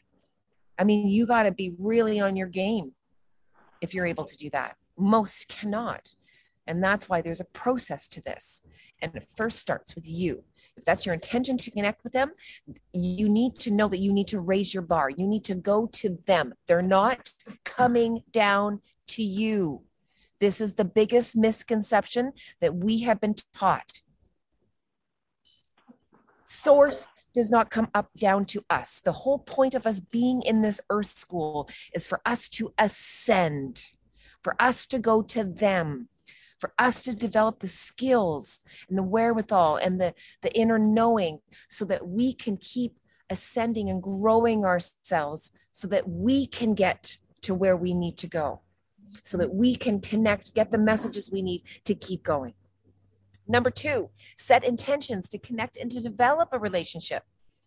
Again, it's like wanting to date somebody or to, you have a crush on somebody, but you don't say anything and you stay quiet. You actually have to put your intentions out there. You have to let them know. You have to initiate the conversation. You got to pick up the phone. It's like, okay, I want to talk to the Pleiadians, but I'm not going to call them. I was going to wait for them to call me. That's not how it works.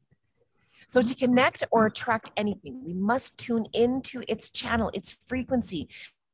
And prayers establish that intent. Intentions are prayers. They are words that we put out to the universe so it knows what we want. And here is a beautiful intention, loved ones, to attract the Pleiades. So open your crown, flush, set your intentions. Sweet Pleiades, please send forth a Pleiadian to connect with me at this time. May I be a channel to accurately, clearly, and easily receive the messages, feelings, and guidance I need. This always being for my best and greatest good. Okay, even when you feel this, it's beautiful. Again, it's no different than when Bill was talking about. If you're sending your prayers for now, loved ones, from now on, send it to Elohim. Send it to Father. Send it with an intent for it to get to where it's supposed to go so that you get an answer quicker. It's no different when you're setting intentions to connect with the Pleiades. Hey, Pleiades, I want to talk to you. That's what you're doing. You're clean. You are charged. Now the universe goes, now what? They can't impose. They can't infringe on our free will. The only reason that happened to Bill is because he made a prior soul contract with them to be an ambassador for them, as did I, as did Darren. If you have not established that and you want to make a soul contract with them, then attract them, pick up the phone. And thirdly, show up. I always find it fascinating. People go, oh, I just want to have a connection. I want to talk to spirit like you do. Okay, well, how often do you call them? How often do you talk to them? If I want a relationship with someone, I need to show up for them. I need to put energy into it. One of my favorite sayings and quotes is, feed what you want to grow. Nothing will grow that you don't give attention or energy to, period. So if you want a healthy relationship with them, they need your energy.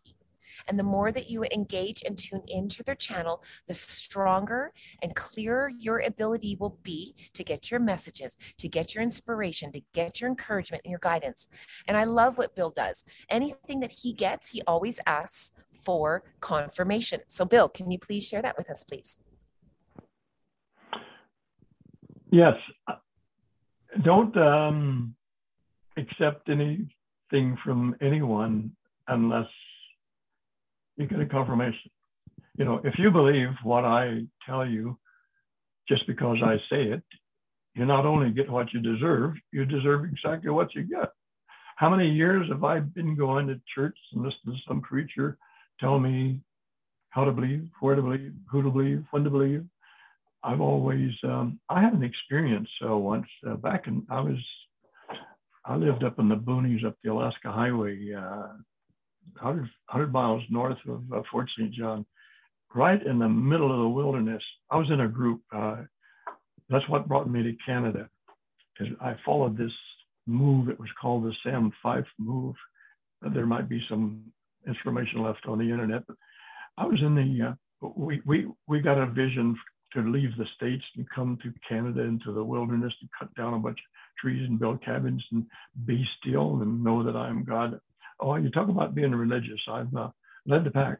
Anyway, I was there. There was a group of us there. And one day everybody went to town. I was left. I just stayed behind for some reason. I don't remember. And I'm there. You talk about it in the middle of nowhere. There was just a bunch of moose and wolves around. I was there alone, and I just had a good time with the Spirit. I said, I've been in and out of more denominations like Trevor. And all of a sudden I asked myself, do I believe what I believe because I believe it? Or do I believe it because somebody else told me to believe it? Or do I believe it because somebody else believes it? I said, I just had to come to face with myself and say, well, what do I believe? And all this Spirit just seemed to say to me, well, start from the beginning about the Bible. Start from the beginning. So I started in Genesis. And I was told that, look, the best way now this is my advice. This is what I got. Empty your vessel, empty your brain. Get rid of everything that you believe. Get rid of everything that you don't believe. As best as you can, clean out that brain of yours and make it as empty as possible. And I said, Jesus, when I read the Bible now, I want you to tell me what verse I should embrace and what verse I should leave out and not believe. Well, that started me on a quest. You wouldn't believe how many times I've said to Jesus, he said, I would say, I'd come across a verse reading the Bible and I said, should I embrace this or should I leave it? You wouldn't believe how many times he says, leave it. And I said, but I've been taught that all of my life. It's got to be true. And he said, I know you've been taught that all your life, but I didn't teach it to you. So I don't know if it was by accident or something. That put me on a quest, and that's really got me where I am today. The only way you can tell when you read the Bible what's true and what's not true, it's just like Jesus said, you got to ask the Father. It's been taken from and added to.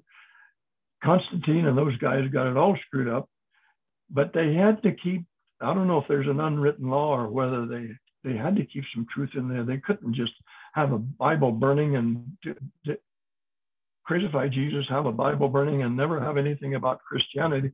They've used it to their advantage. The two words that has deceived us most through all of humanity, there's two words that's deceived us most. And those two words are Jesus said. If I wanted you to get to believe something and I follow it with Jesus said, well, who the hell is going to argue with that? It ends all discussion. Jesus said it, so it was true. The Jesuits, I heard there's a room, somebody said that somebody overheard the Jesuits saying recently, boy, we got a lot of mileage out of that Jesus fella. All we got to do is say, Jesus said, and then the club, the club of the Jesuits, the club is called the Club of Jesus Christ, if you could believe it. Now, what could be anything wrong with the Club of Jesus Christ? They've even used his name to call their club. The most evil bastards on the whole freaking planet is the Club of Jesus Christ. So they've got a lot of mileage out of Jesus. Now, there's a lot of things he said is true. There's a lot of things in the Bible that is a crock. How do we find out the difference? That's where meditation comes in. That's where asking the Father comes in. You say, should I believe it? Now, if, you can meditate alone, but for instance, I'm driving down the street, I'm going to Safeway or Costco or somewhere, and I'm just having a good time with the Lord, and I'm saying, I asked him some questions, and I want an answer, and all of a sudden I'll come up behind a car at a red light, and the license plates are 3 numbers. And I'm saying, is that my answer? the way you find out, you don't have to have a Bible tucked under your arm. You don't have to have a preacher with you. All you have to do is take your phone. You don't even have to, you just say that the license plate was 444. When you get a chance, pull over to the side, or when you get to where you're going, you get your phone. All you have to do is type in 444. The meaning comes up. You don't even have to Google it. Just put 444 in your phone and print send or whatever. And the meaning of 44 will come up, and most likely that will be the answer of your question that you just asked. Now, the mathematicians, like Tesla and Einstein and those guys, they told you that the language of the universe is mathematics, is numbers. I can believe that because all through my synchronicity, it all has to do with numbers. So pay attention to numbers, because it is the language of the universe. It's the language of the spirit. That's how I get most of my confirmation, is through synchronicity. Absolutely. Look for 111 loved ones, look for certain patterns before. To tell you how crazy this gets, I get, I use filtered water. I go fill my jugs at this reverse osmosis thing. And they have a dispenser there. You put a loonie in and fill your jug. And I'm at this dispenser, and it's after supper between 8 or 9 o'clock. And this block where the water place is, there was nobody parked on that block. I pulled up to this water place, and I'm the only one in the block. And I'm just, while my jugs are filling up, I'm kind of thinking about this and thinking about that. I have a question. And what happens? There's a white pickup pulls in front of me, my truck that's parked, and he goes down about 3 paces or vehicle paces. And I'm sitting there and I look at the license plate, and it was 1111. Now, that freaking pickup pulled in there just for me. Can you imagine? You can look, how many hours you got to spend driving through that town trying to find a license plate that says 1111? Well, that pickup was for me. Don't you think somebody up there likes me? I was asking a question. The first pickup that pulled in there was 1111. That's how fantastic it can get. Absolutely, for sure. And this is part of tuning into the channel. If you're wanting to get messages, if you're wanting to connect with them, and if you're like, okay, Bill talks about numbers, then show me some numbers. Yeah, don't forget to elevate your state of conscious awareness. Increase your observation skills. Don't just ask for these things, then put a paper bag over your head and go hide in bed for the rest of the day. Go out and look. Go out and be diligent. Be mindful of a message that could be coming at any moment. Be ready for that, because if you're not paying attention, sometimes you miss those license plates with the 1111. It's just staying intuitive, being ready, and showing up. Critical components, absolutely. Do you realize how what somebody would have to do to make that work? I mean, you come up behind somebody with a license plate, that person, where did he come from? Did he get, all of this, so many things have to come together for this synchronicity to work. I mean, who is that guy driving that truck or that car? Where did he come from? How did he happen to be coming to the same place as you? And the two of you meet, it's just crazy what ability they have to make this synchronicity work. But we're going to find out one day, because that's where we're headed. We're going to be able to do the same thing, only greater things. And I'm also of a belief system too, that because we have a lot of our ancestral DNA coming online, that if we just learn to tap into it, they want to connect with us. They want to show off. And so, if we challenge them with numbers, if we challenge them with validation, It's amazing how much they rise there. I mean, when I was first coming online, I was like, okay, well, do this. I was asking like for ridiculous stuff. And when it would happen, I was like, oh, it was just like, oh, it just shook you. And notice the response of your body as well. It's really like Kim talks about all the time at the top of her head, when it starts to buzz or tingle. We frequently will get that. That's a sign. How do you just get goosebumps right on the top of your head?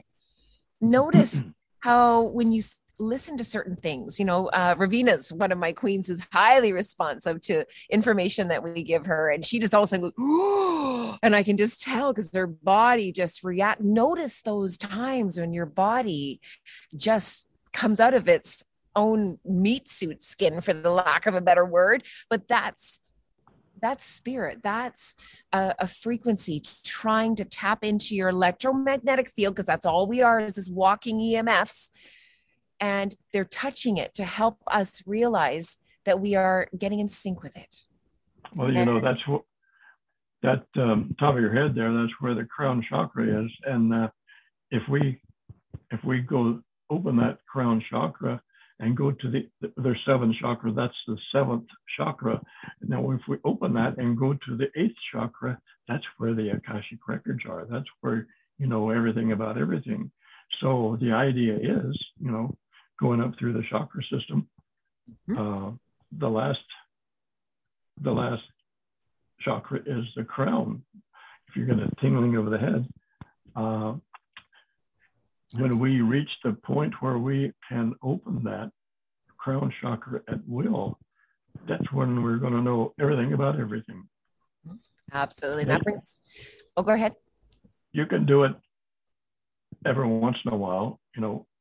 The times I do it, it's very exciting, because it doesn't happen very often, because we just don't have the ability yet. It's just a matter of, when you have you people that have had that are parents, you have a baby, you have a child, and the feeling you get when that baby for the first time actually looks at you and knows that you exist.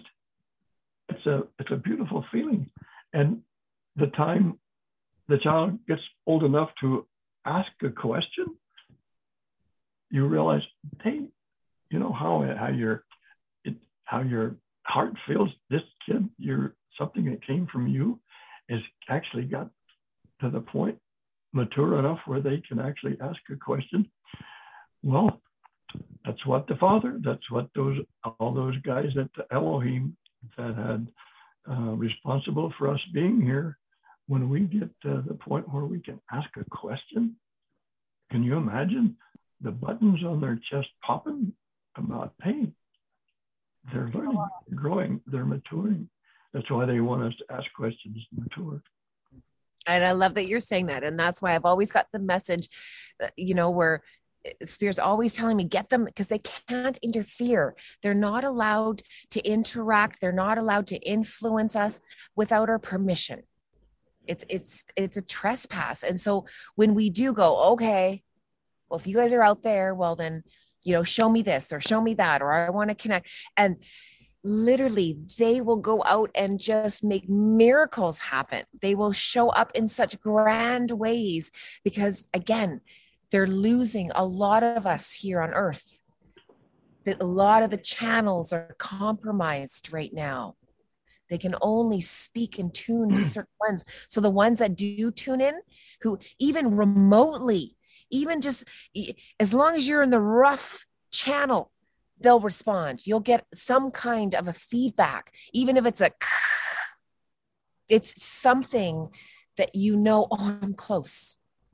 And that's what's beautiful, about talking to people such as you, Bill, that have these interactions so that people can start to explore that in their spirituality and start getting rid of these buffers and these belief systems that we have to go to a priest, that we have to go to a church, we have to have someone in between us to have these conversations. No, the ringing in the ears. Yes, absolutely, Chris. Ringing in the ears is one of the first signs that spirit is tuning you in. And notice what side it's on. Left is the underdeveloped, right is the soul side.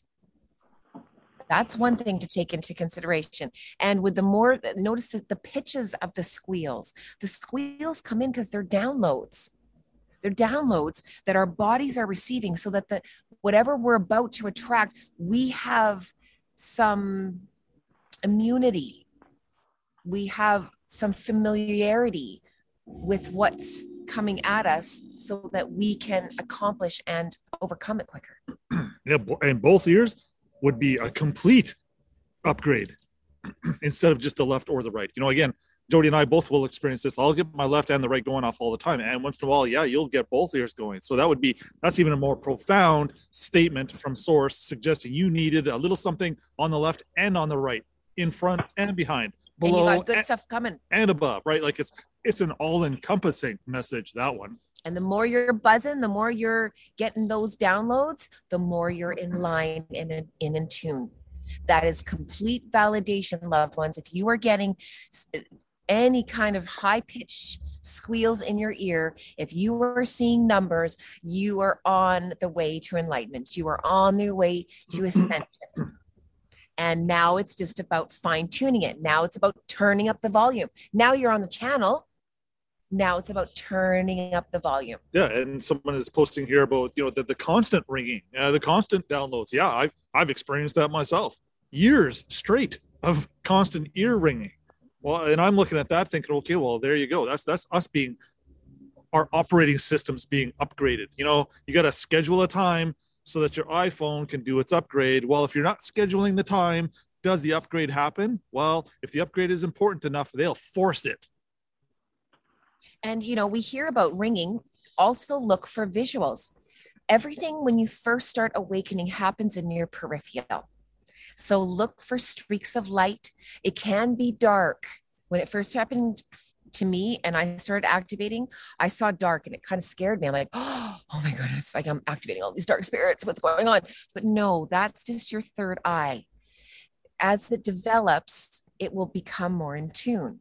If it's dealing with the channel that's this wide, the color is going to be distorted. As it tunes itself, then you're going to get clearer. Then it'll turn to white. It'll sometimes turn to little spots of color. White are angels, in my spiritual opinion. Any colors are archangels. Okay. I don't find angels touch. That's usually spirit. So spirit is the one that will usually touch us. Oh, Bill, you have something to say? Well, about the third eye, that's where it's at, right here, this third eye. And I've been fortunate, like I say, I told you a while ago that I use filtered water. One of the things they've damaged, the chlorine and fluoride in the water calcifies the pineal gland, and I've been fortunate enough for years. I've been, and the only water I get outside of the house is like Tim Hortons coffee or the rest or something like that. But mainly I've watched my diet as, not 100%, as much as I could, and drink water. So my pineal gland is fairly clear, and I've got to where when I close my eyes, it happens mostly, in this sleep wake, when you're dozing off to take a nap or you're waking up from that. It's that sleep stage. And I've got to where I can see so clear that sometimes I have to open my eyes to see if they're closed. It's amazing. And there's a difference. You can see a vision. I just had a vision lately about Kim Kogan, but I can tell you how to see a vision. For instance, your house where you live. Well, picture your house where you live. Picture the front door. You can see the front door in your mind. Well, go down and look at that doorknob. You can see the doorknob in your mind. Well, look at the keyhole. That's the mind's eye. You can see that. You see that all the time in your memory. Well, a vision is like that, only it's so much brighter and so much clearer and technicolor.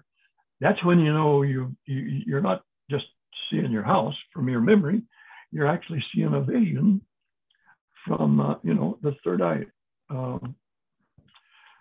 So it's as easy to see a vision as it is. Did you ever see a log out in the middle of a lake, and you swim out there and you try to stand on it? How easy it is to fall off. That's how easy it is to see a vision. It's like falling off. It's so simple, like falling off a log in the river. It's just a matter of allowing it to happen. It'll happen. I mean, we're all going there. So yeah, I'm having fun with this third eye business. Absolutely. And, I will give you a piece of advice as well, loved ones. If you are wanting to connect, if your intention is to go to the next level, you have to be mindful of what you're putting in your body and on your body. And thank you, Bill, for touching on this, because when I first started coming into my spirituality, would have been about 11 years ago. One of the first things, and I had a teacher come up to me and she goes, "Well, you're not using toothpaste though, right?" Of course I'm using toothpaste. What are you talking about? She's like, "Well, the fluoride."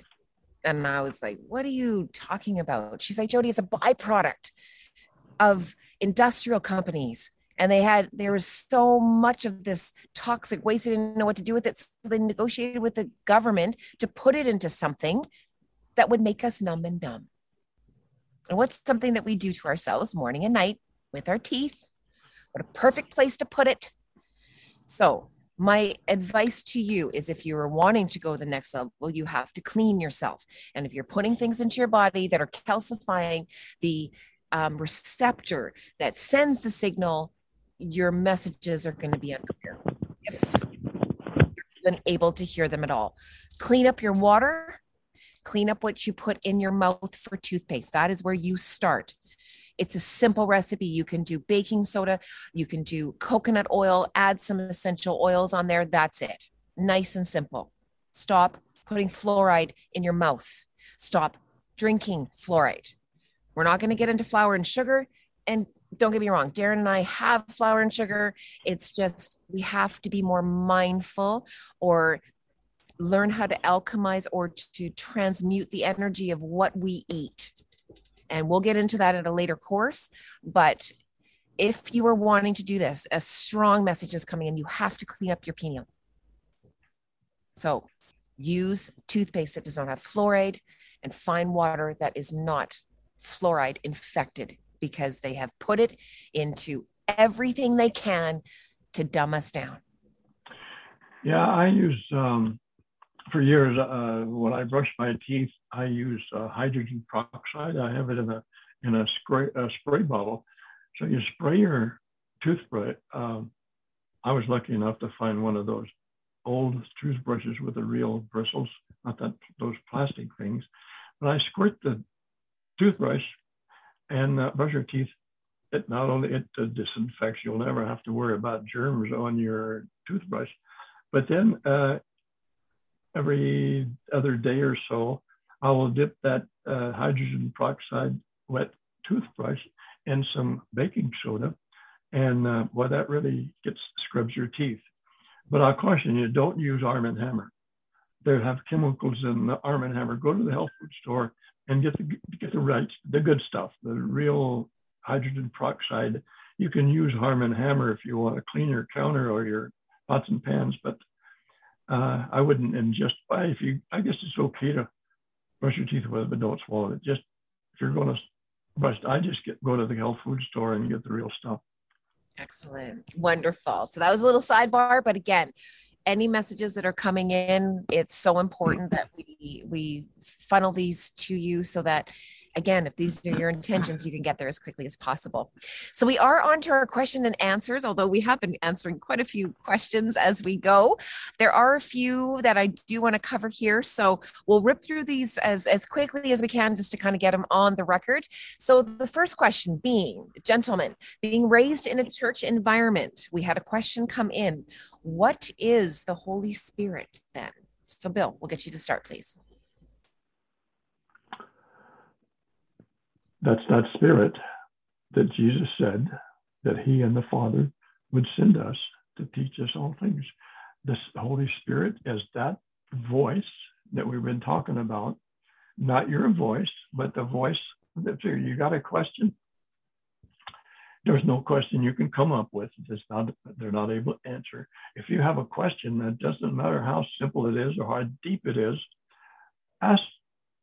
Instead of praying, just say, I want to know something. Can you tell me whatever you want to know? I don't care what question it is.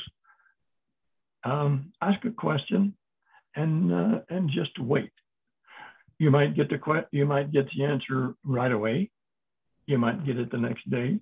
You might get it the next week. But you will know. I get my answers, like I say, with synchronicity, with the reoccurring numbers. You don't have to go to the church and ask a priest what the answer is. You don't have to go and ask your preacher. We all have that. If you belong to Christ, which you do, we all have the same DNA as Christ. We are related. If you are related, you will get the answer. Now, how it comes, the Holy Spirit will let you know uniquely in a way that you will understand. It might not make any sense to anybody else. When I tell some people I get some answers from 111, they say, "What? Are you crazy? You must be touching the head."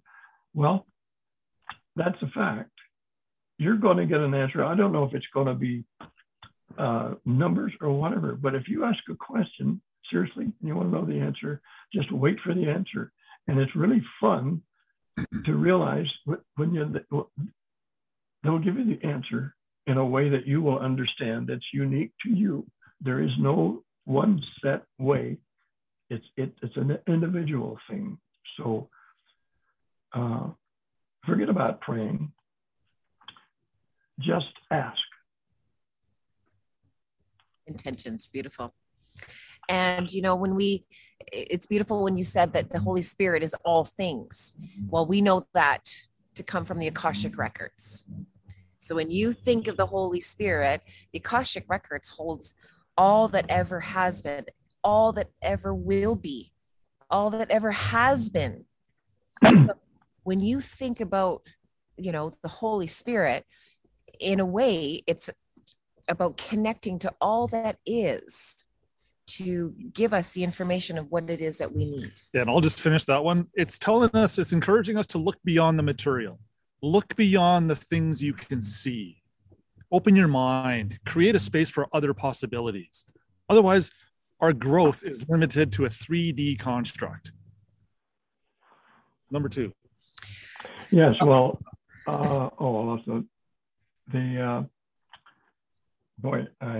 my thoughts get away pretty quick about, okay, carry on. I lost it. Okay. All right. So here's another question. What else has been hidden or manipulated in the Bible that is vital for us to know?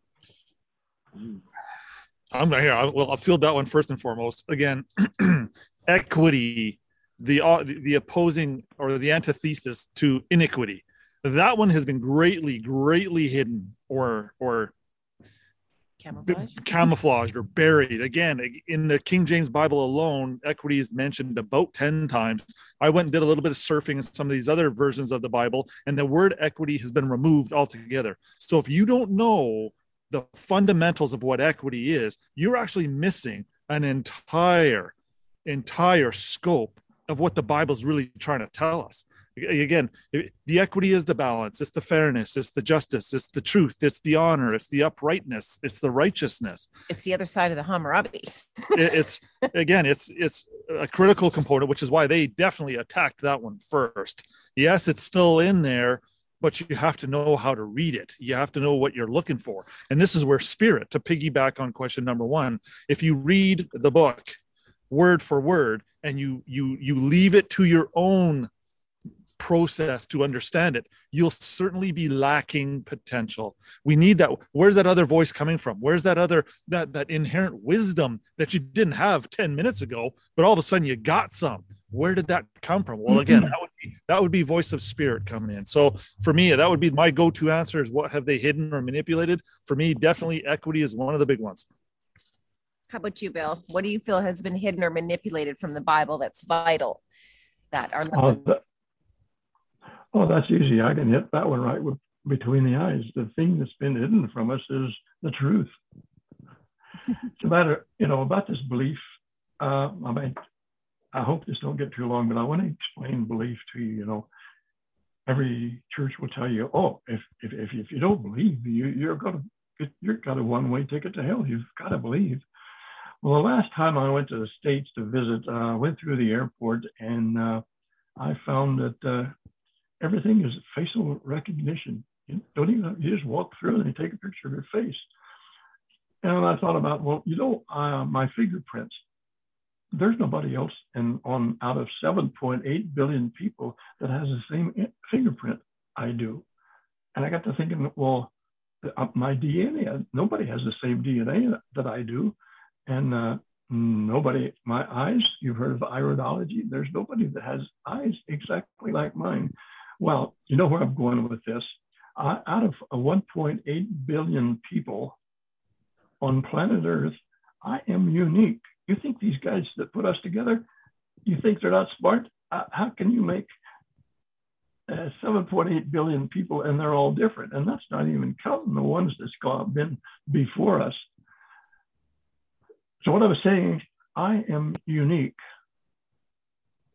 to any 7.8 billion and the people. Now, say, for instance, if you could take my brain and make an imprint of it like my fingerprint, my belief system, there is not one person out of 7.8 billion that has the same belief I do. None of us ever believe exactly the same way. When you get to the microscope, but down to dissecting everybody's brain, nobody. So you don't ever expect me. Don't expect me to believe what you and I'm.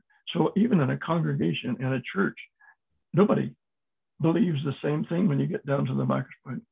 So this belief system, that's why you can stuff belief up your nose, is because do you think Jesus would be stupid enough to set up some system based on man's belief when we don't know what to believe? We don't know where to believe. We don't know what. So forget this belief system. You go to church, there's even churches that's called the Believers Church. So anyway, you know what? As far as I'm concerned, what you can do with belief, you can stick it up your nose because we all believe different. Now, it's nice what you do believe. You need to believe the right thing, but don't pin us down to having the same exact belief, every one of us. Exactly. And that's where feeling it comes in. A lot of it is through our belief systems, through our own personal filters. So that was fantastic. Thank you, gentlemen. Now, next question. What does it mean when Jesus nailed the law and the sin to the cross? Now, you've mentioned this a couple times, Bill. So let's get both of the opinions here. What do you feel it means, Bill, when Jesus nailed the law and the sin to the cross? Well, it goes back to the Sumerian laws. And when Jehovah and Moses got together, I don't know who you blame, probably Jehovah. They said, let's take those laws and tie them to people and make them believe that if they don't do what we say or obey what the law is, that they're going to sin and go to hell. That's what the farce of it all. Jesus came along and said, played Jehovah's silly game, obeyed all of them. And when he obeyed all of them, that was the only stipulation Jehovah had, is you believe all of these, if you obey all of these, then I'm going to determine you righteous. Well, since no human could obey him, Jesus came along as a God, and he said, okay, he played Jehovah's silly game, and he obeyed him, and he became righteous. That's why we're all righteous. So when he nailed the law to the cross, when he got rid of the law, there was only one commandment in the Old Testament. That was the sin of unbelief, what I just addressed. if you didn't believe, you know, Jehovah was pretty angry. But the law, like I say, there was only one sin of unbelief. The rest of it was just transgression of the law. Do you realize when there is no law, there is no transgression? So when Jesus took the law away and nailed it to the cross, that did away with all transgressions. It's impossible if you go drive down the street and the speed limit, you go into a speed zone and it's 30 kilometers an hour. Well, that's a law. Now, what if somebody invaded the country like China or Russia or somebody, say Putin invaded us in North America, and he says, these speed laws are, I'm going to change that. I'm going to do away with that law. Well, when you went in the speed zone 30 clicks an hour yesterday, and there's no speed sign there today, are you speeding? No, the speed sign's been taken down. You can go 90 miles an hour, but you can still hit a brick wall and kill yourself. But there's no law. We shouldn't have a law telling us that we have to believe, not commit adultery, not sin, not murder somebody. We don't need a set of laws. So that's what nailing the law and sin to the cross, he did away with. There are no laws. Like I say, if you have one obligation, you're not free. Just when Jesus set you free, you are free indeed. You make one law. Right. Oh, I like that. Oh, that was very good. Thank you, Bill. Fascinating. Okay, moving on to the next question. So this is going to be more for you, Bill, as far as how does it feel to be contacted by a Pleiadian, and how do you initiate contact? Well, first off, it's fantastic to be honored, to be singled out, to be actually speaking to a Pleiadian. But I have a problem of, we keep talking about Pleiadians. I want to call it the Father, just like Jesus. They're all Pleiadians there, but Jesus is there with it down to just the Father, that Spirit that teaches us all things. So it's not so much being contacted by the Pleiadians, it's the Father actually talking to me and answering my questions. The Father, can you imagine the Father speaking to you personally? Now, Jesus said, I'm going to go to the Father and we're going to send you back the Spirit of truth. Now, if that's not true, Jesus was a fraud, a fake, and an imposter. And we know that he's not. So when he said it, we can hear personally from the Father, and we are all special. I'm no special than anybody else. Even the least to the greatest can hear. All you have to do, I like to say, I'm not special. You all hear. We all hear. We just don't realize it.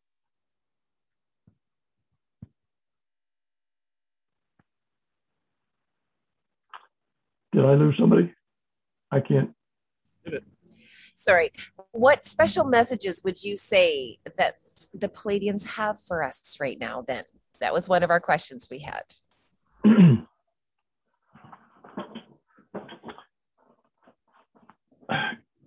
Get rid of religion.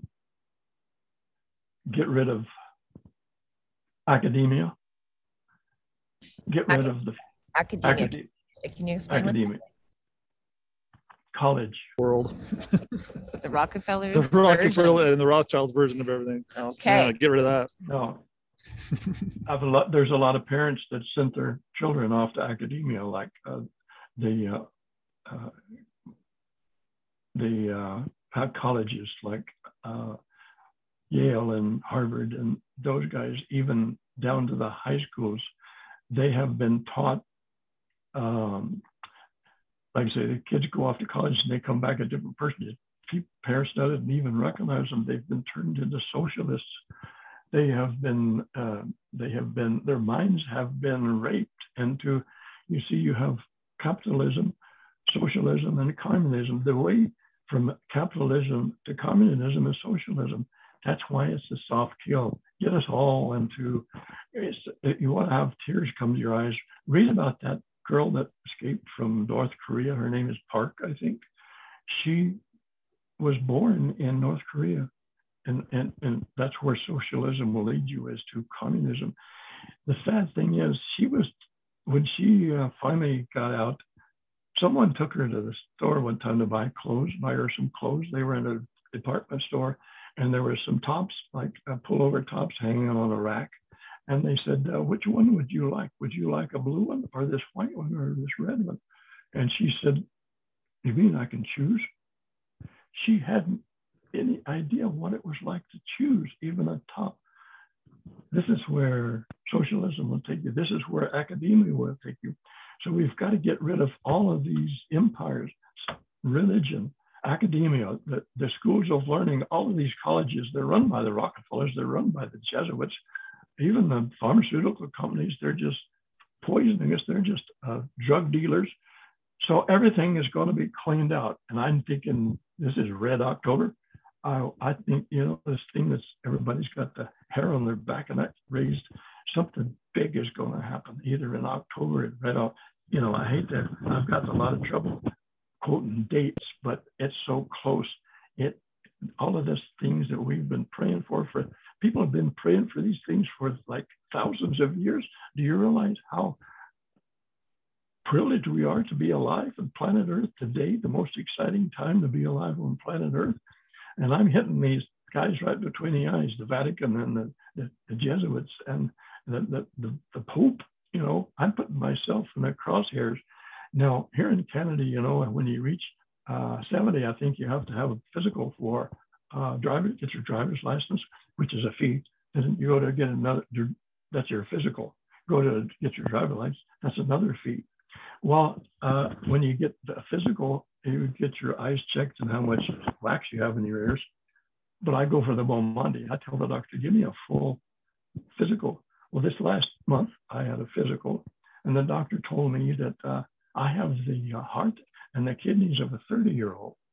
So if I could drop dead tomorrow, but if you hear about me being hung from a doorknob, you'll know that I had a little help. I wouldn't take myself out of the loop now for anything, because this is the most exciting, in the future. It's so indescribably fantastic what's just around the corner. Mm-hmm. Oh, that's just so beautiful. Beautiful. And you know what? It is an exciting time, and there is so much beauty that people that understand what's going on are able to keep their eye on, but there are many that cannot. And that moves us into our next question here for you. And I'd actually like to take it from both of you gentlemen, because again, there is a clear line in the sand that's going on with people who want to put certain things in their body and believe the narrative versus people who don't want to put something in their body and see the programming behind it.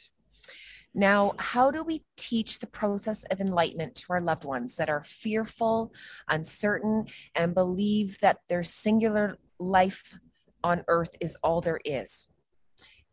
Is the ability to let go of those we care so deeply about one of the lessons we are here to learn? So, gentlemen, how do we deal with loved ones who think completely polar opposite of us? How do we deal with that, especially when they're close to us? Well, we were told through the teachings of the Wise One to not attach to our earthly families first and foremost. Connect with Spirit Father and the holy rulers, if you will. They will provide the guiding light. Not your mom, not your dad, not your brother. They are all confused. Every single one of them. I haven't met one yet that's not confused. So take that with a grain of salt. Again, place your questions in a party or in an entity that has the capability of providing the correct answers. Don't be looking for wisdom, truth, honesty, and all those good things from people that are walking around as graven images, so sick, so deathly, so full of sin that they don't know what's up or down.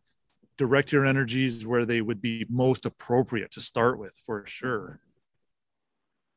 And again, also not taking it personally.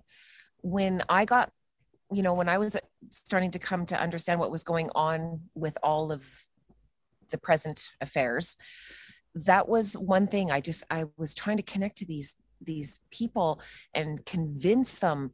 And I could tell that there is just a wall. And I was reminded of a teaching that one of my earlier wise guides taught me.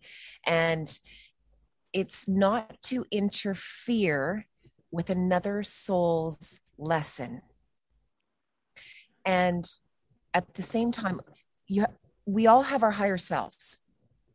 And that higher self is directing each and every one of us. And when we go out of our lane and we bash our cart into another being to tell them what they're doing wrong, it can actually take their cart and get them further off track. So this is why we are such huge advocates of staying in your own lane, doing your own work, understanding that if that soul is deciding to go offline, okay, they're putting something into their body, their higher self is directing it. Their higher self on some level knows that they are offline and they're not able to come online for the ascension and what's supposed to happen. So that soul loves us all enough that they're going to take themselves offline to create room for what we're trying to do. That's why I send these loved ones love and light and gratitude. Thank you. Because if there's so many, and we didn't realize how many were offline until we realized the narrative and it came in and how many bought it and how many didn't. And if a soul wants to put something in their body, loved ones, let them. It's their body. It's their meat suit. It is their life. No one has a right to go in and say, you're making a wrong decision. Nothing is happening that shouldn't be happening. So for us to go and crash our opinion cart based on our belief systems into someone else's lane when they are doing the greatest act of love right now for our ascension, a big chunk of them have to go home. They do. In order for us to make room for what we need to do. If they're meant to come back online, they will. And we have to trust that source or their higher self, or they will find their way back if they're meant to. I mean, yes, I believe in med beds. There's some people we're going to be able to save. I already have a list of my friends who went, oh my God, Jody, I screwed up. Now I was so against what you were doing and I couldn't understand why you were fighting this. And I get it now. I've just lost this person, this person, this person. I have all these side effects. I can't believe I didn't see it. Saying, what do I do, Jody? And I have to tell them, you have to wait till the med beds come. Hang on. Do the best you can between now and then. So there are ones we can save. But the ones that battle us all the time, stop feeding them. Stay in your own lane. The best way for the world to ascend is for us to each individually do our own work. And through example, they will come to us and go, wow, what are you doing? You look great. Or you're glowing. Or why are you so happy? Or things seem to be going your way.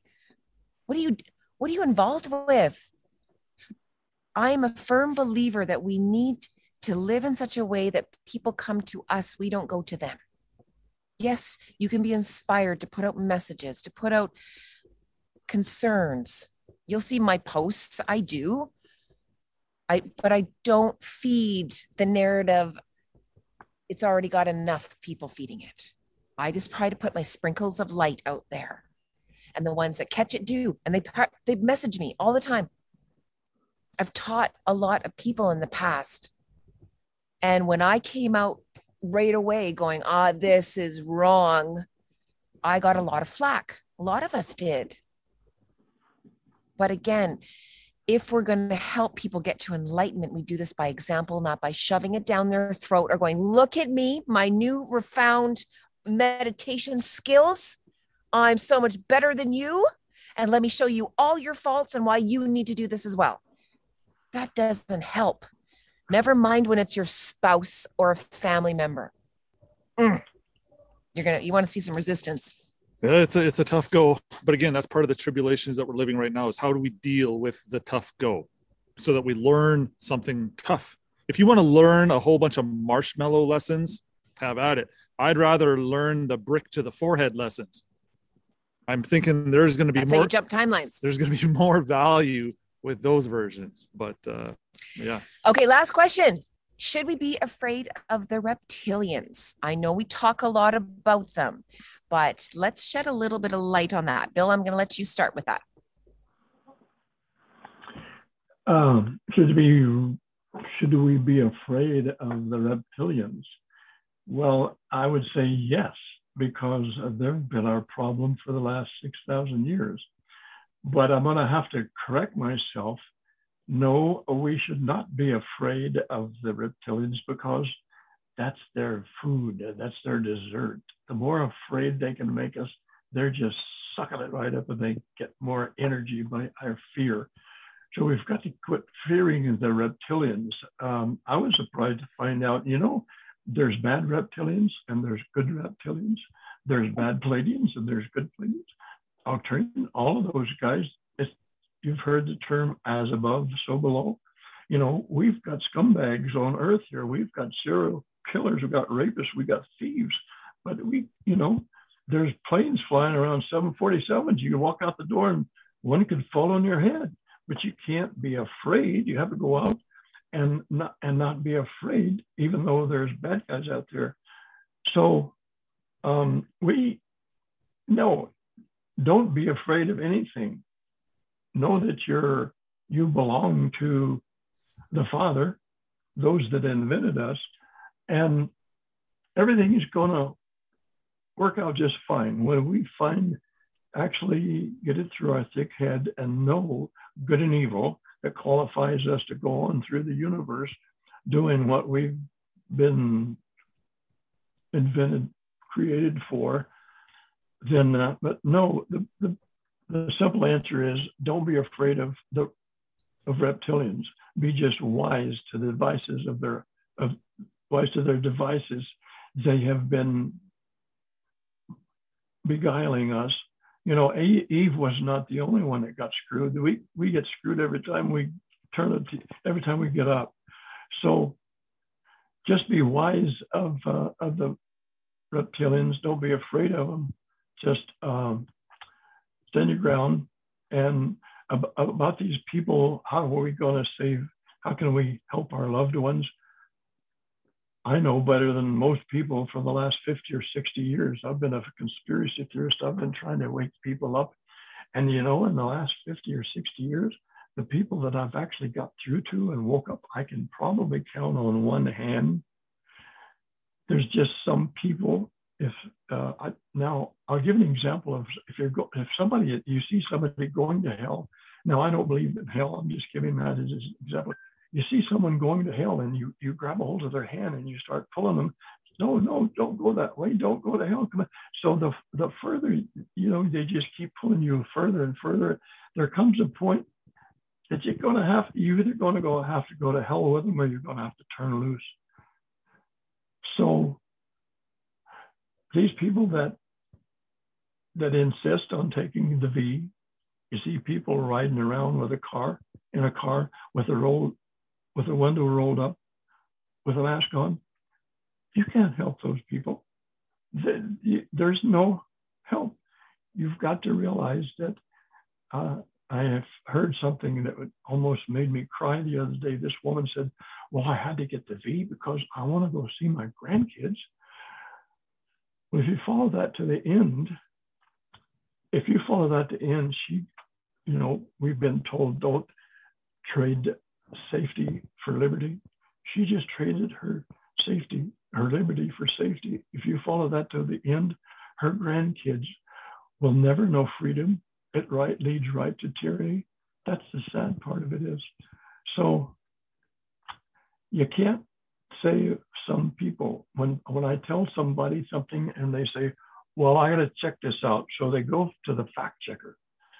And when they go to come back and tell me, oh, I went to the fact checker, you're wrong. Well, all I can tell those people is to turn over and go back to sleep. We'll just wake you up when it's all over. Oh, what a beautiful way of saying that. Okay, and I'm going to throw one more on there for the fearing the reptilians. Let's just say the fear is real. Let's just assume that a lot of people are fearing it. Let's use that then as a motivator. Get yourself in a position where you're no longer fearful. Do your work. Find your faith. Get yourself clean. Get yourself healthy. Get yourself empowered. Get yourself surrounded by loved ones who actually give a shit about you, and watch what happens to your life. Yep. That's right. Feed what you want to grow. That is huge. Put energy into things that make you feel good, that bring you joy. And when you are putting them into black holes, there's a reason we're black sheep, because they're not supposed to be in the black holes. So be a black sheep, own it, wear it, know that you are meant to make jumps on a energetic and quantum level for your family. And the only way you do that is if you stay in your own lane and do your own work. And we're big advocates of that. And so we know we've run a little bit later here. Bill has actually offered to stay on any of our kindergarten classes to kind of put in some Bible study afterwards, to be able to put a new spin and understanding, to drop his new messages with us. So thank you so much for offering that. It's fantastic. And we will definitely take you up on that offer. In closing, we are going to talk about our part 2 to this. You kind of laid a very nice foundation, and part 2 is when Divergence is going to go into equity and aliens. So we're going to talk about the hidden half of the Hammurabi Code. They kept the legal side and they removed the equity side. So we're going to talk about that because we're getting some messages on that right now. We're going to talk about identifying the aliens among us. So Darren, do you want to talk on that briefly? They're a lot closer than you think. They're a lot closer to your heart than you might think. And once you have the equity eyeballs, you'll be able to see who the real aliens are. And for example, I'm going to throw one out there that there's probably 3 aliens on this Zoom meeting tonight. Once we start to identify who the aliens are and how they relate to the legal system, you're going to get some interesting equitable twists here as to who the parties to this contract are. It's going to be pretty neat. So keep your heart open, loved ones. Keep your mind open. Feel this energy. That's all we ask. We're not trying to brainwash you. We're saying we're going to drop new information. You don't think there's new information coming? Get used to it. This is a slow drip to see how your meat suit handles it and to be able to learn tools so that you learn how to process it. So that's why we're going to go into something also called alien and scripture. So we're going to start, like Bill's been talking about, there's a lot of scripture that talks about alien. I had no idea. Why is the Bible talking about something outside of our scope? I was taught as a Jehovah's Witness that nothing happens outside of the world. That everything, there's no existence outside. So to hear that the Bible talks about alien, like, wow, it's just, again, those more and more filters that are coming off. And yeah, the book of Enoch, the book of Toth, there's lots more information hiding around the corner for us if you're willing to seek it, if you're willing to go there.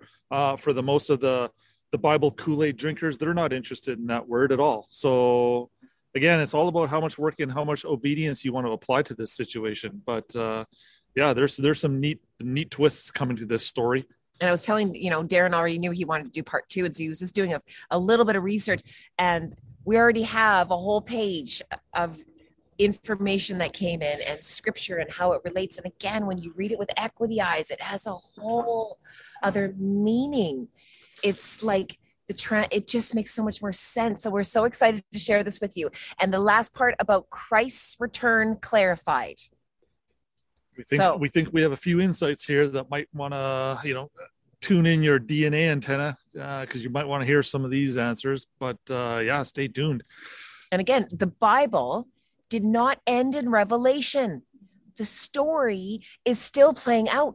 We are all the story. We're writing the Third Testament right now. Very few people know it though. So keep that quiet if you don't want to be called more of a conspiracy theorist, if you like. We were asked to look for certain things in the Bible. There was, Bill talks about certain check marks, boxes that need to be checked to know that we are in those times. We're in those times right now, loved ones. And this is one thing, as someone who's read the Bible and is very, astute with it, I was like, I don't even know how I missed that the Bible's still going. The last chapters haven't been written. We were told to look for certain things. And again, the elite did a great job of just distracting us and keeping us busy and working. And how many of us are reading the Bible nowadays?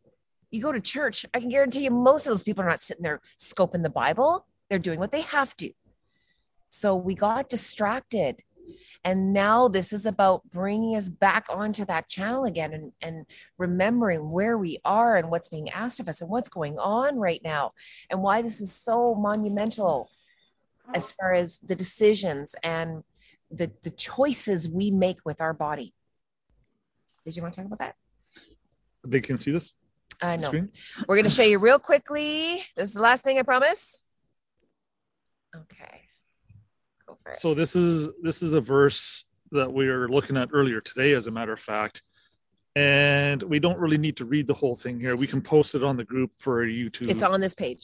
To take a look at, but you're gonna have to read this one a few times to kind of finally put the equity eyes into perspective to see what this is talking about here. But what's the best way to do this? I'm not going to talk about this right now. We're going to save this for part 2. So it's important that you take a look at this right now. We're not interested in feedback on this right now, but consider this for information for the next meeting that we have regarding this. But once you have a look at this, you're going to start to feel a certain sense of, we're going to be correcting a mistake, an error in the record.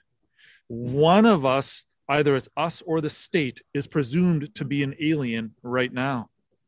So depending on that relationship and depending on how our perspective is tuned, we're going to want to fix an error. And if you go right to the bottom here, for this error, it happened to all the people.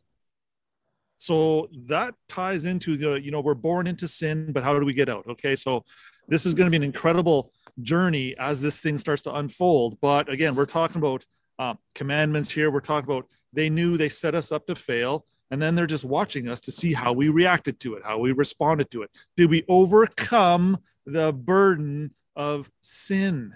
Did we ascend? Did we make the journey? This is some pretty loaded stuff coming up. And I definitely encourage you to come around for the next time we talk about this stuff. So that won't be next week. It'll be the following week. We next week are going to be talking about one of the first commandments from the 4 commandments. And Kim, what is that one, please? Way to put me on the spot. I'm going places with this. It's the power of your word. Yes, absolutely. So we're going to go and speak about that. We're going to talk about spells that you actually put out to people through your words. Your thoughts. How they become viruses once they are accepted as belief systems. And how we're going around and we are actually practicing black magic with our words. And we don't even know it. This is why we are so adamant about being mindful of your words. Be careful of what you are speaking. We are going to put up some posts about this, but we've got some fantastic information that came in. It's going to help us really tweak this, take this to the next level. We're going to be jumping around a lot. We're going from advanced to beginners to intermediate to cover all the different people that we're bringing in. So again, October 22nd, thank you, Kim, is when we're going to do the Aliens of Equity. Next Friday, we're going to be doing the first agreement, which is the power of your word. And just let me jump backwards real here quick to answer one of those questions respecting Alexander the Great. Yes, way back in his time, he paved the way for Christianity as we know it today. Was that an element, or was that an example of the first kingdom of the Father being restored here on earth? I'm going to say, yeah, it was an attempt at it, but it wasn't successful. It paved the way for who? For us. We were the ones meant to put the final story in place. And that's why we're not going to give up. And we're going to keep going because we got a job to do. Some of us are on a mission. That's right. If you choose to accept it. Yeah. I'll drink your Kool-Aid, baby. Sorry, I just can't help keep dropping that joke. Anyways, loved ones, thank you so much for showing up. We know this one went a little bit long, but again, when we have a wonderful speaker like Bill on, we want to just take advantage of him as much as we can. So thank you for showing up, Bill, for gracing us with your wisdom. Thanks, and Bill. Your insights. It was fantastic. We hope to have you back again. In fact, if you can join us on that Aliens and Equity, we would absolutely love that. That would be fantastic. We'll be putting this up on YouTube. Kim, is there anything else that I need to mention? Nope, that's pretty much everything. Okay. Is there any last minute questions that any of you have at all, please? Or did we I think we did a good job of covering a lot of those. We covered some ground. Okay. I think we're good. I've had fun, and anytime you want to do it again, I'm in. Excellent. I'll be in touch with you, my friend. Thank you, brother. Love you, Bill. Thank you so much. Love you, loved ones. Love and you, absolutely, everybody. we'll see you all soon.